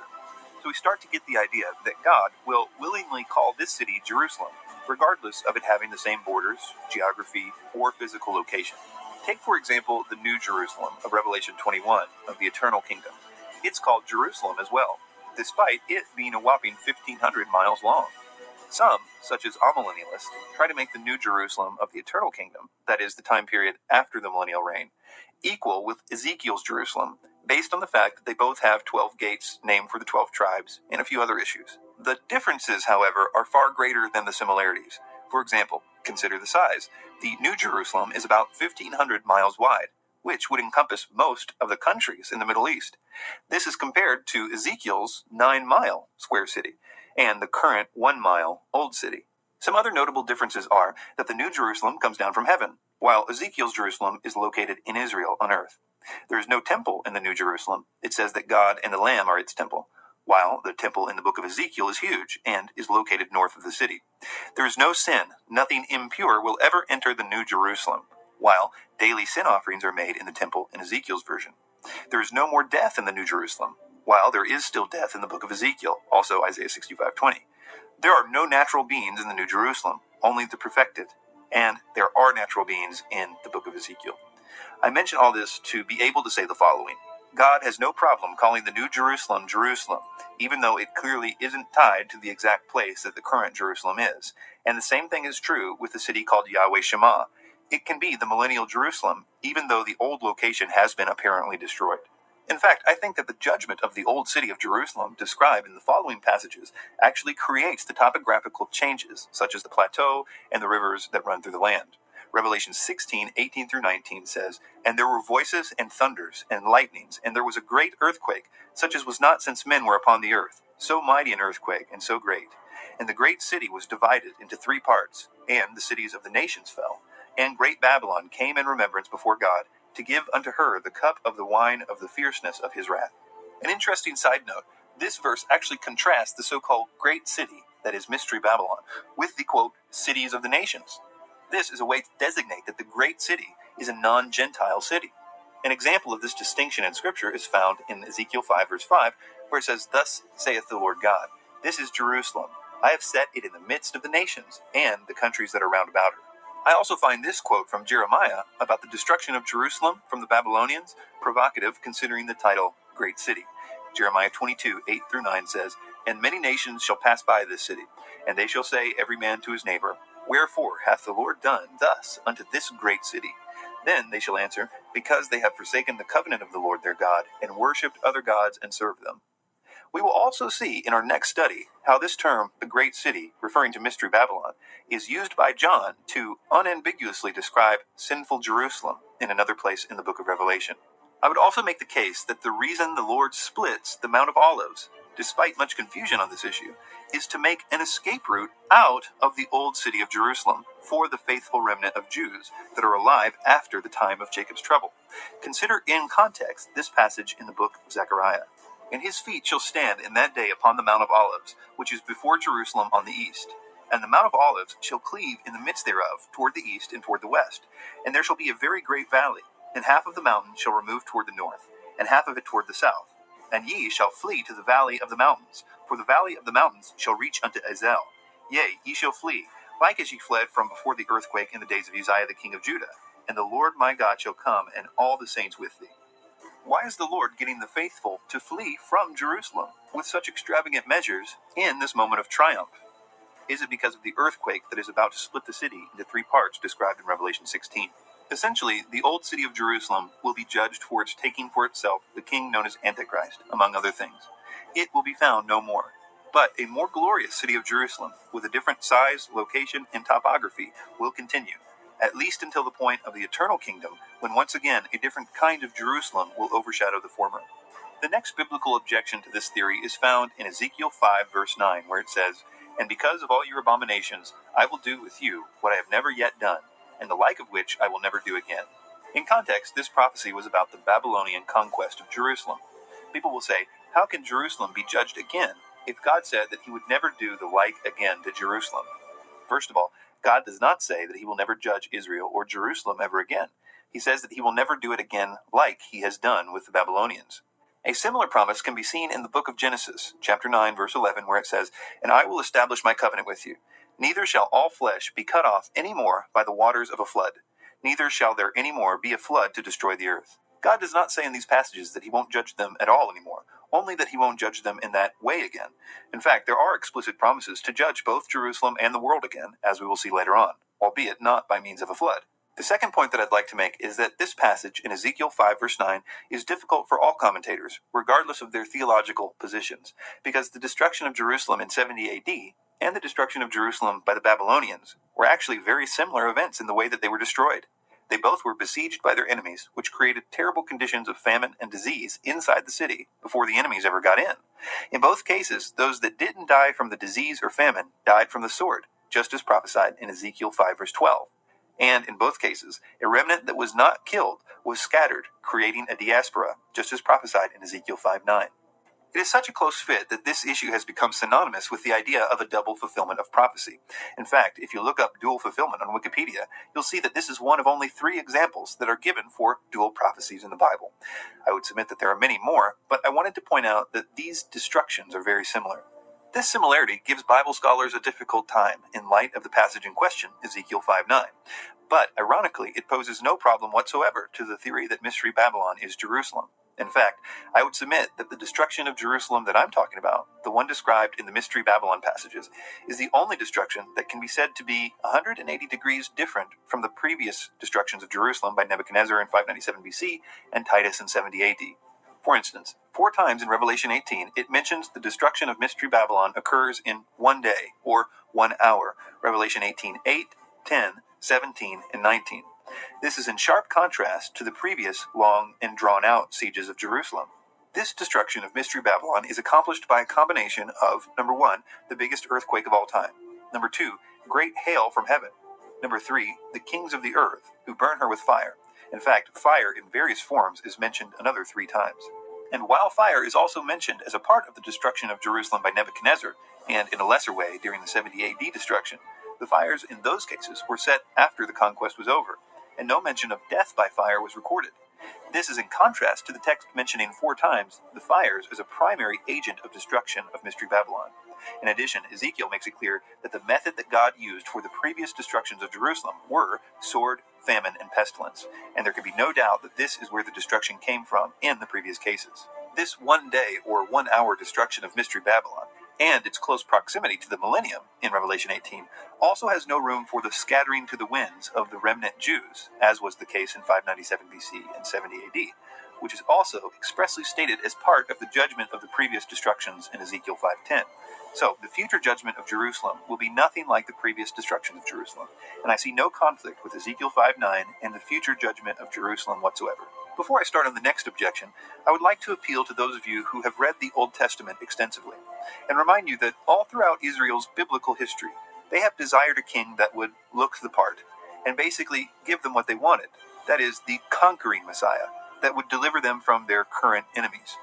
A good-looking son of David king who would fulfill the prophecies of putting Jerusalem in the top spot of the cities of the earth. Now, of course, this will actually happen in the millennial reign. Jerusalem will be the city that rules the nations of the earth. We know this for the same reason that the Jews are expecting this, because scriptures like Ezekiel and Isaiah say that it will happen. But we must understand that one of the main reasons that many Jewish leaders rejected Jesus at the time was because he didn't seem to be fulfilling that conquering part of the messianic prophecies at his first coming, but prophecies of the suffering Messiah of Isaiah 53 and others, which we're so thankful for. In fact, even his disciples didn't quite get this at the time. They seem to think that at some point he would start conquering the enemies of Israel and establish Jerusalem as the world capital. Even after he raised from the dead, and just before he ascended into heaven, it says in Acts 1, 6-7, "When they therefore were come together, they asked of him, saying, Lord, wilt thou at this time restore again the kingdom to Israel? And he said unto them, It is not for you to know the times or the seasons which the Father hath put in his own power." What I'm saying here is that Satan knows all this too. He knows that the Jews are waiting on a Messiah king that makes Jerusalem the capital city of the world, in fulfillment of the messianic prophecies. The reason why we see the Antichrist being so tied to Jerusalem in the last days is because he plans on making use of this thirst for a conquering Messiah king who will make them the center of all the world's religion and economy, even if that religion is based on the worship of himself. And he will in fact seem to deliver on this promise, at least for a time. The next argument against this theory is a more general one. It's a kind of belief that Jerusalem is not going to be judged anymore, and that Jerusalem is a kind of city that will forever be free from judgment since the Jews are back in the land. But there are many passages that speak of a future eschatological judgment of Israel that contains elements that are beyond the scope of any previous judgment. When a prophecy fits this description, it almost always speaks of it in the same way, using similar vocabulary and themes. It speaks of a fiery trial, a purification of Israel that immediately precedes their ultimate redemption and their final atonement for past sins. The final reconciliation for sins is typified in the completion of the 70 weeks of Daniel. A good example of this fiery judgment just before reconciliation is found in Isaiah chapter 4, just before passages which are widely considered to be talking of the millennial reign. The millennial period seems to have the prerequisite of purifying judgment by fire for the Jews. Isaiah chapter 4, verses 4-6 says, "When the Lord shall have washed away the filth of the daughters of Zion, and shall have purged the blood of Jerusalem from the midst thereof, by the spirit of judgment and by the spirit of burning. And the Lord will create upon every dwelling place of Mount Zion, and upon her assemblies, a cloud and smoke by day, and the shining of a flaming fire by night. For upon all the glory shall be a defense, and there shall be a tabernacle for a shadow in the daytime from the heat, and for a place of refuge, and for a covert from the storm and from rain." We see similar language in the post-exilic prophets. The reason why they're being post-Babylonian exile is important is that one cannot say that the following were prophecies of Babylon's destruction of Jerusalem. For example, one post-exilic prophecy that wasn't fulfilled completely by 70 AD is found in Zechariah 13, 8-9, where it says, "In the whole land, declares the Lord, 2/3 will be struck down and perish, yet 1/3 will be left in it. This third I will put into the fire. I will refine them like silver and test them like gold. And they will call on my name, and I will answer them. I will say, they are my people, and they will say, the Lord is our God."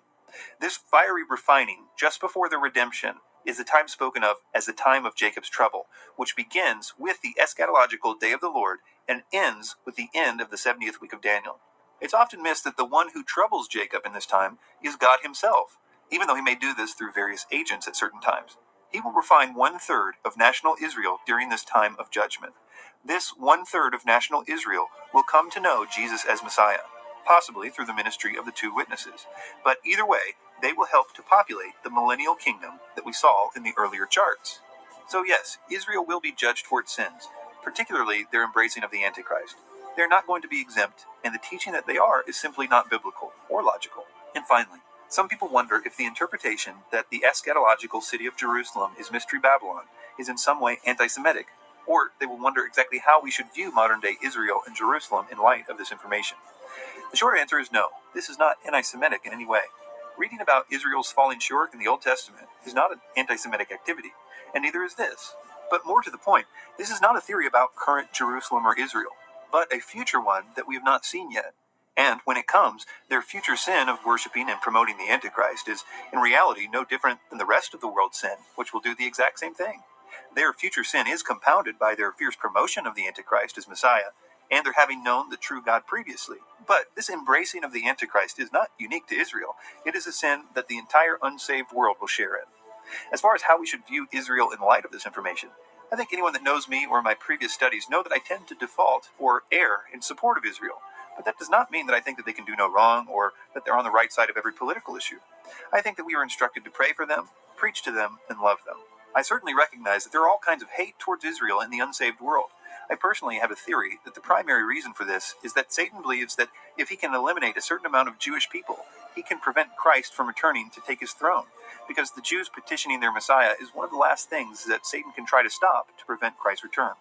This is why certain efforts have been made at genocide by governments that have been particularly given over to demonic powers, such as Hitler's. Satan is just being strategic in his attempt to protect his power. This attempt to prevent Christ taking his throne culminates ultimately in Revelation 19, with Satan literally trying to prevent the descent of Christ with some type of weaponry, presumably. But again, that's just a personal theory of mine, not something I'm dogmatic about. I hope that this has been helpful in clearing up some of the objections you may have had, and I hope that you will stay tuned as we get right back into the verse-by-verse study of Mystery Babylon. So we will pick up right where we left off in Revelation 17, verse 12. It says, "And the 10 horns which thou sawest are 10 kings, which have received no kingdom as yet, but receive power as kings 1 hour with the beast." Let's first go back and read up to this point so we can refresh our memories and get the context for this current passage. The angel in the section we studied had been giving the interpretation of John's vision of the beast that the woman is riding. We know from Revelation 13, as well as other verses in this chapter, that the beast she is riding is the Antichrist. So the verses leading up to our current verse say, "This calls for a mind of wisdom. The 7 heads are 7 mountains on which the woman is seated. They are also 7 kings, 5 of whom have fallen, 1 is, the other has not yet come. And when he does come, he must remain only a little while. As for the beast that was and is not, it is an 8th, but it belongs to the 7, and it goes to destruction." We talked about the description of the Antichrist here, which has 7 heads. John says that the 7 heads are 7 kings. In the last study, we talked about why it's more likely that John means what he says here. That is, that these heads are different kings and not kingdoms, as some suppose. So we talked about how 5 times the spirit of Antichrist has manifested itself in the form of kings in John's past. 1 king currently was living at the time, and 1 future manifestation of the Antichrist was yet to come. This is the one that we believe will have the mortal wound and yet live, the one that we call the Antichrist. I want to briefly mention, speaking on this topic of the resurrection of the Antichrist, many people asked me in part 3's study if I believed that Satan has the power to raise people from the dead. And I originally included in part 3 a lengthy discussion about that topic, but I ultimately excluded it because I thought it was too much of a rabbit trail. But to answer the question, no, I do not believe that Satan has the power to raise the Antichrist or anybody else from the dead. However, I do believe that the Antichrist really does raise from the dead. I think when you put all those verses together, he actually is raising from the dead. So how do you answer that paradox? For more on that question, I will put together an appendix audio on that very question, and you can find that in the notes. There's also a scholarly article on this point called "Can Satan Raise the Dead? Toward a Biblical View of the Beast's Wound" by Gregory H. Harris. He's a professor of Bible exposition.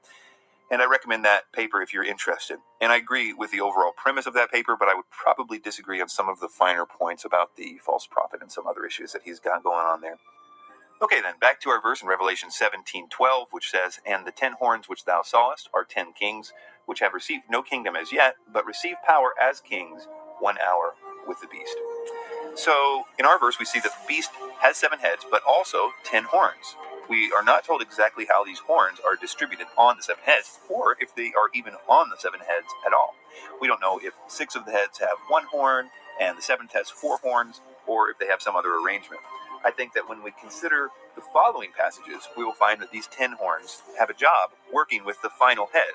So if I were to make a guess, these horns are either all on one head, the 7th and final head, or not on the heads at all, but on some other part of the body. I also say that because the 4th beast of Daniel 7, verses 7 through 8, also has 10 horns, all on one head. That beast is widely considered to be associated with the Antichrist in Daniel 7. So let's consider the symbolism so we can get our bearings in this difficult passage. The 7 heads of this beast are 7 kings. And now we are told that the horns of this beast are also kings. So what's this talking about? Let's read ahead so we can get the context and find the relationship of these kings to the Antichrist according to the angel. And this will help us make an informed decision about this text. Revelation 17:12 through 17 says the following.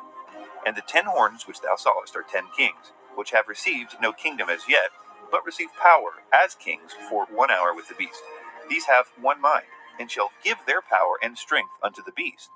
These shall make war with the Lamb, and the Lamb shall overcome them, for he is Lord of lords and King of kings. And they that are with him are called and chosen and faithful. And he saith unto me, The waters which thou sawest, where the horse sitteth, are peoples and multitudes and nations and tongues. And the 10 horns which thou sawest upon the beast, these shall hate the whore, and shall make her desolate and naked, and shall eat her flesh and burn her with fire. For God hath put in their hearts to fulfill his will, and to agree and give their kingdom unto the beast, until the words of God shall be fulfilled." So it seems what we have here is one super king, a supreme dictator, which is the final yet future head of the Antichrist beast, that has 10 other kings under his total authority. So part of the point of this symbol of the horns on the beast is speaking of a consolidation of power of some kind. The purpose for this consolidation is very interesting, and we will talk about that when we get to those verses. But the symbolism here of the 10 horns on the beast is one main ruler ruling over other kings, which willingly give their authority to this dictator, who then uses them to do his bidding. But before we move on, I would like to briefly talk about the book of Daniel. I take a slightly different view on the beasts of Daniel 2 and Daniel 7 than some. I think it's a possibility that all 4 of the beasts of Daniel 7 may be contemporary with the Antichrist. I think that if this is true, there is much more detail that we can know about the end time scenario than has previously been considered. I'm still trying to figure this out for myself, and so I will leave it for your study. But I will direct you to a 4-part paper called Daniel 2 and Daniel 7, Equal or Not Equal, by Charles Cooper, former professor of hermeneutics at Moody. Okay, the next section of this verse says, which have received no kingdom as yet, but receive power as kings 1 hour with the beast. First of all, please notice that this is making a distinction between kings and kingdoms here quite boldly. It says 10 kings which have received no kingdom as yet. This is a strong rebuke to those that continually try to make the references to kings in these chapters mean kingdoms because of their various presuppositions. But John here demonstrates that if he, or the angel who he is recording, wants to say kingdoms instead of kings, they are quite willing and capable of doing so. So these kings in our verse are directly tied to the beast. It says that they only rule for, quote, 1 hour with the beast. We'll talk more in detail about their kingdoms and how they give away their power to the beast as we look at the next 2 verses where we will get more detail about this. So let's take those 2 verses together. Revelation 17, 13, and 14 says, these have one mind, and shall give their power and strength unto the beast. These shall make war with the Lamb, and the Lamb shall overcome them. For he is Lord of lords and King of kings, and they that are with him are called and chosen and faithful. So we see one of the reasons these kings are given power. That is, to war against the Lamb, who is of course Jesus Christ. This battle is referring to Armageddon. This may help explain the idea of these kings ruling for only 1 hour. By the Battle of Armageddon, things are looking pretty grim for the Antichrist. This would be the final attempt at preventing the return of Christ to take his throne. But to understand as much as we can about these kings, we need to hop over to Revelation 16 when it's talking about the 6th bowl of wrath being poured out. The 6th bowl is talking about the Battle of Armageddon. This is where we will see more about these 10 kings and their warring with the Lamb. So, Revelation 16, 12 through 16 says the following. And the 6th angel poured out his vial upon the great river Euphrates, and the water thereof was dried up, that the way of the kings of the east might be prepared. And I saw 3 unclean spirits like frogs come out of the mouth of the dragon, and out of the mouth of the beast, and out of the mouth of the false prophet. For they are the spirits of devils working miracles, which go forth unto the kings of the earth and the whole world, to gather them to the battle of the great day of God Almighty. Behold, I come as a thief. Blessed is he that watcheth and keepeth his garments, lest he walk naked, and they see his shame. And he gathered them together into a place called in the Hebrew tongue Armageddon. So these kings are gathered together by miracle-working demonic spirits, sent forth in this bizarre ritual of the unholy trinity of the dragon, the beast, and the false prophet. And these demonic spirits are presumably what causes them to agree to the suicide mission of trying to war against the living Christ, which, in case you're wondering, does not turn out too good for them. The next section says, and shall give their power and strength. Now, I'm not entirely sure that these kings ever do get kingdoms or not, but they have some kind of assets that are utilized by the beast. And it says here that they give their power and strength to the beast for this mission of warring against the Lamb. RevelationCommentary.org notes, the title Lord of Lords and King of Kings is applied to the Lamb here and the rider on the white horse in Revelation 19:16. Revelation 19 is another picture of the Battle of Armageddon. Revelation 19:15 through 16 says, speaking of the descent of the Lamb, and out of his mouth goeth a sharp sword, that with it he should smite the nations, and he shall rule them with a rod of iron, and he treadeth the winepress of the fierceness and wrath of Almighty God. And he hath on his vesture and on his thigh a name written, King of Kings and Lord of Lords. So we see here a clear reference to Armageddon again. And as we compare the different scriptures about these kings and the final battle that they are drawn to fight, my hope is that we are getting a better understanding of who these kings are. Let's go down a rabbit trail for a minute, because you may be asking the question, how is Armageddon referenced all these times in all these different places, like Revelation 16, 17, and 19, if the book of Revelation is chronological? Well, let me assure you that not everyone sees the book of Revelation as chronological, but I think it's because they don't see the simple structure of this great book. It helped me tremendously to see the structure of the last few chapters of Revelation, so I'll take a moment to explain it with this graph I made. On the left, you'll see the 7 bowls, and they're detailed in chapter 16. These include the worst parts of God's judgment in the book of Revelation, and I believe they occur relatively quickly and close together. The 6th bowl details the Battle of Armageddon. This is where we saw the spirits like frogs which gather the kings to the Battle of Armageddon. And the 7th bowl details the judgment of the whore of Babylon and the earthquake that surrounds that event. The next few chapters are what I like to call zoom chapters, where the step-by-step chronology is halted in order to give more specific details about someone or something. In the case of the next 2 chapters, 17 and 18, it gives the finer details of the 7th bowl, which is where Mystery Babylon is destroyed. The next chapter, chapter 19, mostly details the 6th bowl in finer detail. This is where we just read that it says, "On his thigh was a name written, King of Kings and Lord of Lords." When Revelation 19 is done zooming in on the finer details of the 6th bowl, or Armageddon, it picks right back up in Revelation 20, where the timeline left off in Revelation 16. Then in Revelation 20, we see the Antichrist and the false prophet judged, right where you would expect it to be if it was a continuation from Revelation 16. Then the completion of the first resurrection happens, the 1,000-year peace or the millennium begins. Then it continues and describes the time after the 1,000-year period, when Satan is released to gather the nations for one final battle, the Gog-Magog War. And finally, we see the very last event in the chronology of all prophetic revelation, the New Jerusalem and the eternal kingdom descending. I hope this gives you a better understanding of the chapters that we're studying, and I think you'll find it's easier to understand this book when you plug in the concept of zoom chapters to the book of Revelation. Okay, back in our study, the next verse is Revelation 17, verse 15. It says, "And he saith unto me, The waters which thou sawest, where the horse sitteth, are peoples, multitudes, and nations, and tongues." So first this phrase, "the waters which thou sawest." The angel here is giving the interpretation of the waters that he saw the whore on. The waters are peoples, and multitudes, and nations, and tongues. This idea of sitting on peoples, multitudes, nations, and tongues is a way to say that the city of Mystery Babylon rules over many and has great power and authority.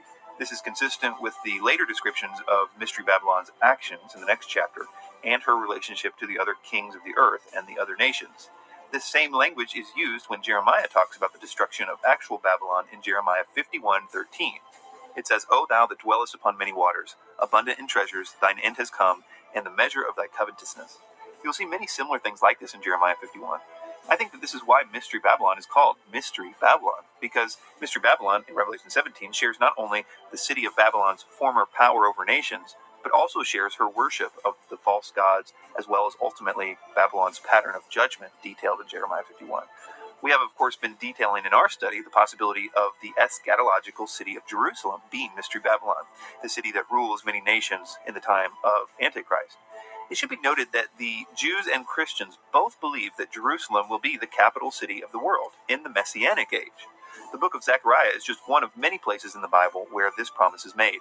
Zechariah 12:3, 4, 16, and 17 says, "Then shall the Lord go forth, and his feet shall stand in that day upon the Mount of Olives, which is before Jerusalem on the east. And it shall come to pass that everyone that is left of all the nations which came against Jerusalem shall go up from year to year to worship the King, the Lord of hosts, and to keep the Feast of Tabernacles."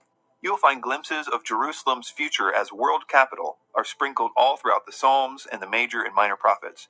Jewish people have been waiting for thousands of years for someone to make Jerusalem the world capital, just as their scriptures promise that it will be. I think that our verse in Revelation 17:15 and others like it show that the Antichrist will succeed in doing this to an extent as he masquerades as their Messiah. He will make Jerusalem the uncontested world capital. If you understand this, the entire next chapter about the people making pilgrimages and bringing tribute to Mystery Babylon as if it was the city of the Messianic age and as if the Antichrist was the Messiah, then it will make a lot more sense to you, I think. People will try to use this verse about her sitting on waters, which are nations, to say that the 7-headed beast which she sits on represents kingdoms, not kings. They would say that this verse defines the beast itself, as opposed to the waters that both the woman and the beast sit on. To say it another way, they're saying that the waters here are the beast, as opposed to what the beast along with the woman atop him are sitting on.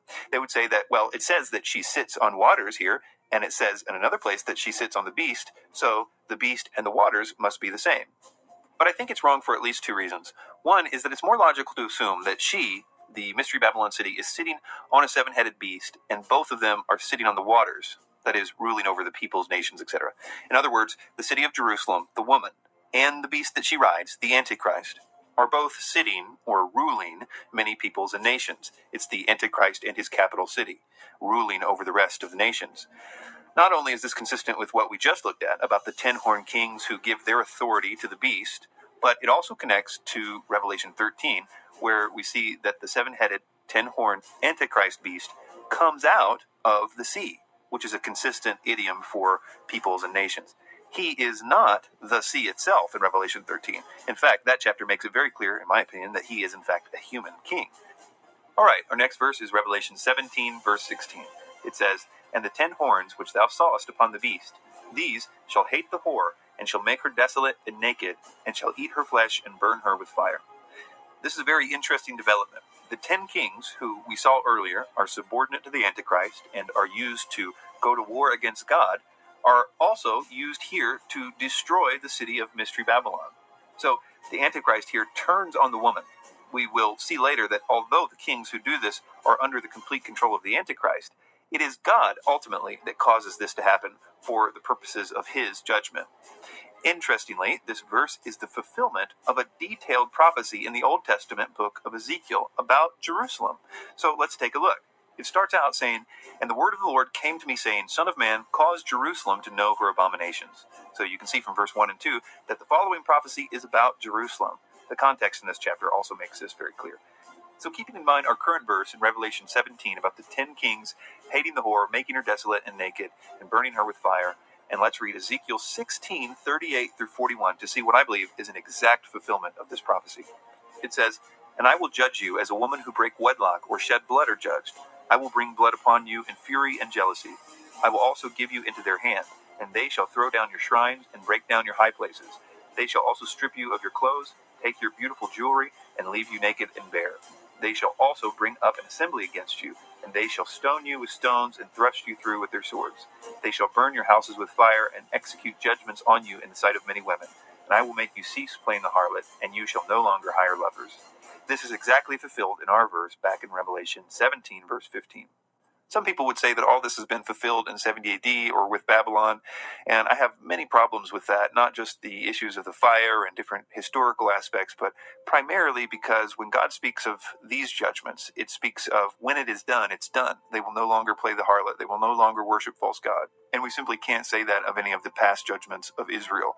And when you plug in all the other future, very obviously eschatological prophecies of judgment, things that simply have not happened yet, we must conclude that there is a future judgment of Israel, and it's always followed by this idea of total reconciliation. So we must see these as eschatological if we are to be straightforward with the text, in my opinion. Okay, back to these kings who destroy Mystery Babylon. It should be noted that these earthly kings only constitute a small portion of her destruction. She is also judged by earthquakes and fire from heaven, as well as whatever these kings do. I would also submit that the ultimate judgment of Mystery Babylon and the Battle of Armageddon probably take place very close to one another. I also think that they will happen at very near the same place, i.e. Jerusalem. For more on this possibility, see a paper called "A Big Problem, Where is Harmageddon? An examination of Revelation 16:16. And I'll put that in the notes. Very interesting paper that proposes that the correct word there is Har Moed, and has a very good argumentation to demonstrate that. But I will leave that for your study. But for now, all you need to know is that although the Antichrist turns on the city of Mystery Babylon and uses these lackey kings to plunder her, it is by no means the only judgment that she receives according to the seventh bowl judgment and parallel passages. So the next verse, Revelation 17:17 says, "For God hath put in their hearts to fulfill his will, and to agree and give their kingdom unto the beast, until the words of God shall be fulfilled." So this first part, "For God hath put in their hearts to fulfill his will." This shows the sovereignty of God in all this, that God is the ultimate force behind this judgment, whether these kings know it or not. And it's made even more clear in the next chapter, which says in Revelation 18:8, "Therefore shall her plagues come in one day, death and mourning and famine, and she shall be utterly burned with fire, for strong is the Lord God who judgeth her." The next part says, and to agree and give their kingdoms unto the beast until the words of God shall be fulfilled. Again, this harkens back to the fact that these 10 kings give their power and authority to the beast. Here it says that they collectively have a kingdom, which is interesting because it's not a plural kingdoms as you would expect. I think this is interesting because it may indicate that these 10 kings are representatives of one collective kingdom. This may also explain why they didn't have a kingdom, quote, yet in verse 12. And why they were only said to give power and authority in verse 13. But that's not entirely clear to my thinking right now, and I wouldn't make too much out of that. But it is interesting. The next verse, Revelation 17:18, the final verse of Revelation 17 says, and the woman which thou sawest is that great city which reigneth over the kings of the earth. Here we have a very important verse to study in the process of trying to figure out who Mystery Babylon is. Here we are told point blank by the angel that this woman is a city. The views that try to make her something else, such as an allegorical source of spiritual and or economic evil, are disregarding the faithfulness of the angel's interpretation of John's vision, in my opinion. All through Scripture, when interpretations of a vision are given, they're pretty straightforward. It's unlikely, therefore, that the angel would tell John that they're about to interpret his vision, and then give him an interpretation that he was not supposed to accept. It would also be inconsistent with the angel's other interpretations in the same chapter. The angel gets really specific. It says, that great city which reigneth over the kings of the earth. Now we know from the passages we read today that Mystery Babylon will sit over many nations and peoples and tongues, and will be the city that the Antichrist rules from. But I think the problem that many commentators have here is that they try to look around their current days and find which city rules over the earth in their day. This tendency to look to our surroundings for the fulfillment of this passage, as opposed to the future, has caused a lot of bad interpretations here, in my opinion. Considering the Antichrist is supposed to set up a world government that most of us would agree is in the future, why would we feel the need to have the passages about his world government capital city fulfilled in the past? The temptation has been too great to resist for most commentators in my library, anyway. Moving on to this idea of the phrase great city. I'm under the impression that the Bible would not like us to speculate on this point about the identity of Mystery Babylon. And one of the many ways it has given us to answer the question about the identity of Mystery Babylon is by the use of this term, great city. The phrase great city is used 10 times in the book of Revelation, and every time it refers to the city of Jerusalem. Many people would violently disagree with me on that point because they don't see Mystery Babylon, which is called the great city many of those times, as Jerusalem. So let's set aside for the time being the instances of the phrase great city in Revelation used to refer to Mystery Babylon, and let's only talk about the references to the great city where it is absolutely undisputed that it's talking about Jerusalem. For example, in Revelation 11, verse 8, it says, and their dead bodies, now this is speaking of the 2 witnesses who are killed by the Antichrist. So it says, and their dead bodies shall lie in the street of the great city, which is spiritually called Sodom and Egypt, where also our Lord was crucified. Obviously, the city where Jesus was crucified is Jerusalem. Nobody would deny that. Some commentators concede this point begrudgingly, knowing the problem that it creates later on. I would also call your attention to the definite article ho in the Greek here, as in the great city.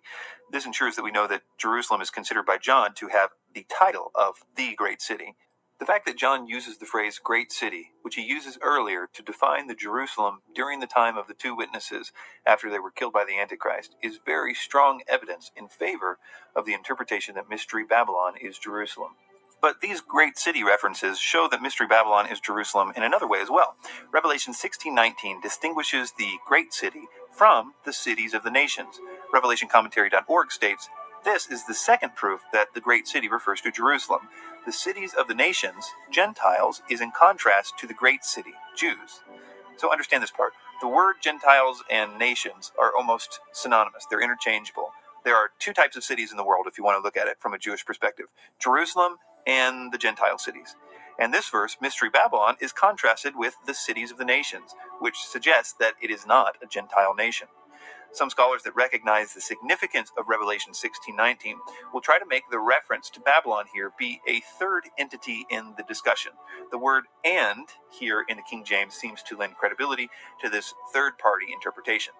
In other words, they will say that the great city, which they would concede is Jerusalem, is split into 3 parts, and the cities of the nations also fell, and Babylon was mentioned as the third party. Most would say that only two parties are in view here, the great city divided into three parts, and the cities of the nations. The following mention of the Great Babylon is in reference to the great city mentioned just before. Other translations agree, especially the newer ones. They connect the great city in the first part to Great Babylon. The Net Bible says the great city was split into three parts, and the cities of the nations collapsed. So Babylon the Great was remembered before God and was given the cup filled with the wine made of God's furious wrath. In the footnote, the Net Bible explains why it rendered Kai as so. It says to indicate the implied result of Babylon's misdeeds, see Revelation 14:8. Another New Bible translation, expected to be completed later on this year, the ISV, says, the great city was split into three parts, and the cities of the nations fell. God remembered to give Babylon the Great the cup of wine filled with fury of his wrath. The Net Bible renders this so Babylon. The ISV renders it God remembered to give Babylon. That is to say that it did not introduce a new character here, but gave more information about the first character mentioned. And this would make an unambiguous case that the great city is definitely Mystery Babylon, and it's definitely Jerusalem. I know that this was a long way around, but the simple version is that the last verse of Revelation 17 calls Mystery Babylon the great city, a term that is also used very directly to identify the Jerusalem of the Antichrist, by the same author, in the same book, using a definite article to indicate a title, or at least a very definite identification with the phrase. Okay, so we just finished Revelation 17 in our last section. So our first verse is Revelation 18, verse 1, which says, and after these things I saw another angel come down from heaven, having great power, and the earth was lighted with his glory.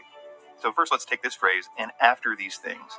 It basically refers to the events of the previous chapter, chapter 17, where we see John's vision and its interpretation by the angel. And this phrase, after these things, signals a new vision unit.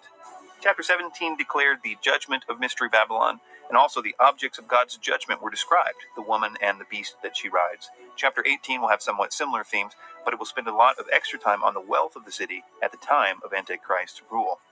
The next phrase says, I saw another angel come down from heaven. So the angel that will be speaking at this point is not the same one that gave the interpretation of John's vision in the previous chapter. The previous angel was one of the seven that poured out the last seven bowl judgments. We see that in Revelation 17, verse 1. This angel is different in many ways. One notable way is that, unlike the previous angel, it does not speak to John directly, but John basically overhears the declaration that the angel says and records it. The angel seems kind of unconcerned or unaware that John is even present. This could either be a type of drama put on for John's benefit, or perhaps John is overseeing actual events that will take place in the spiritual or even physical realm at the time of the harlot city's judgment. The next phrase, having great power, and the earth was lighted with his glory. The angel is described with some provocative language. It says it has great power, and we're not told how John knows this, but perhaps it's evident from its appearance or some other quality. It's tempting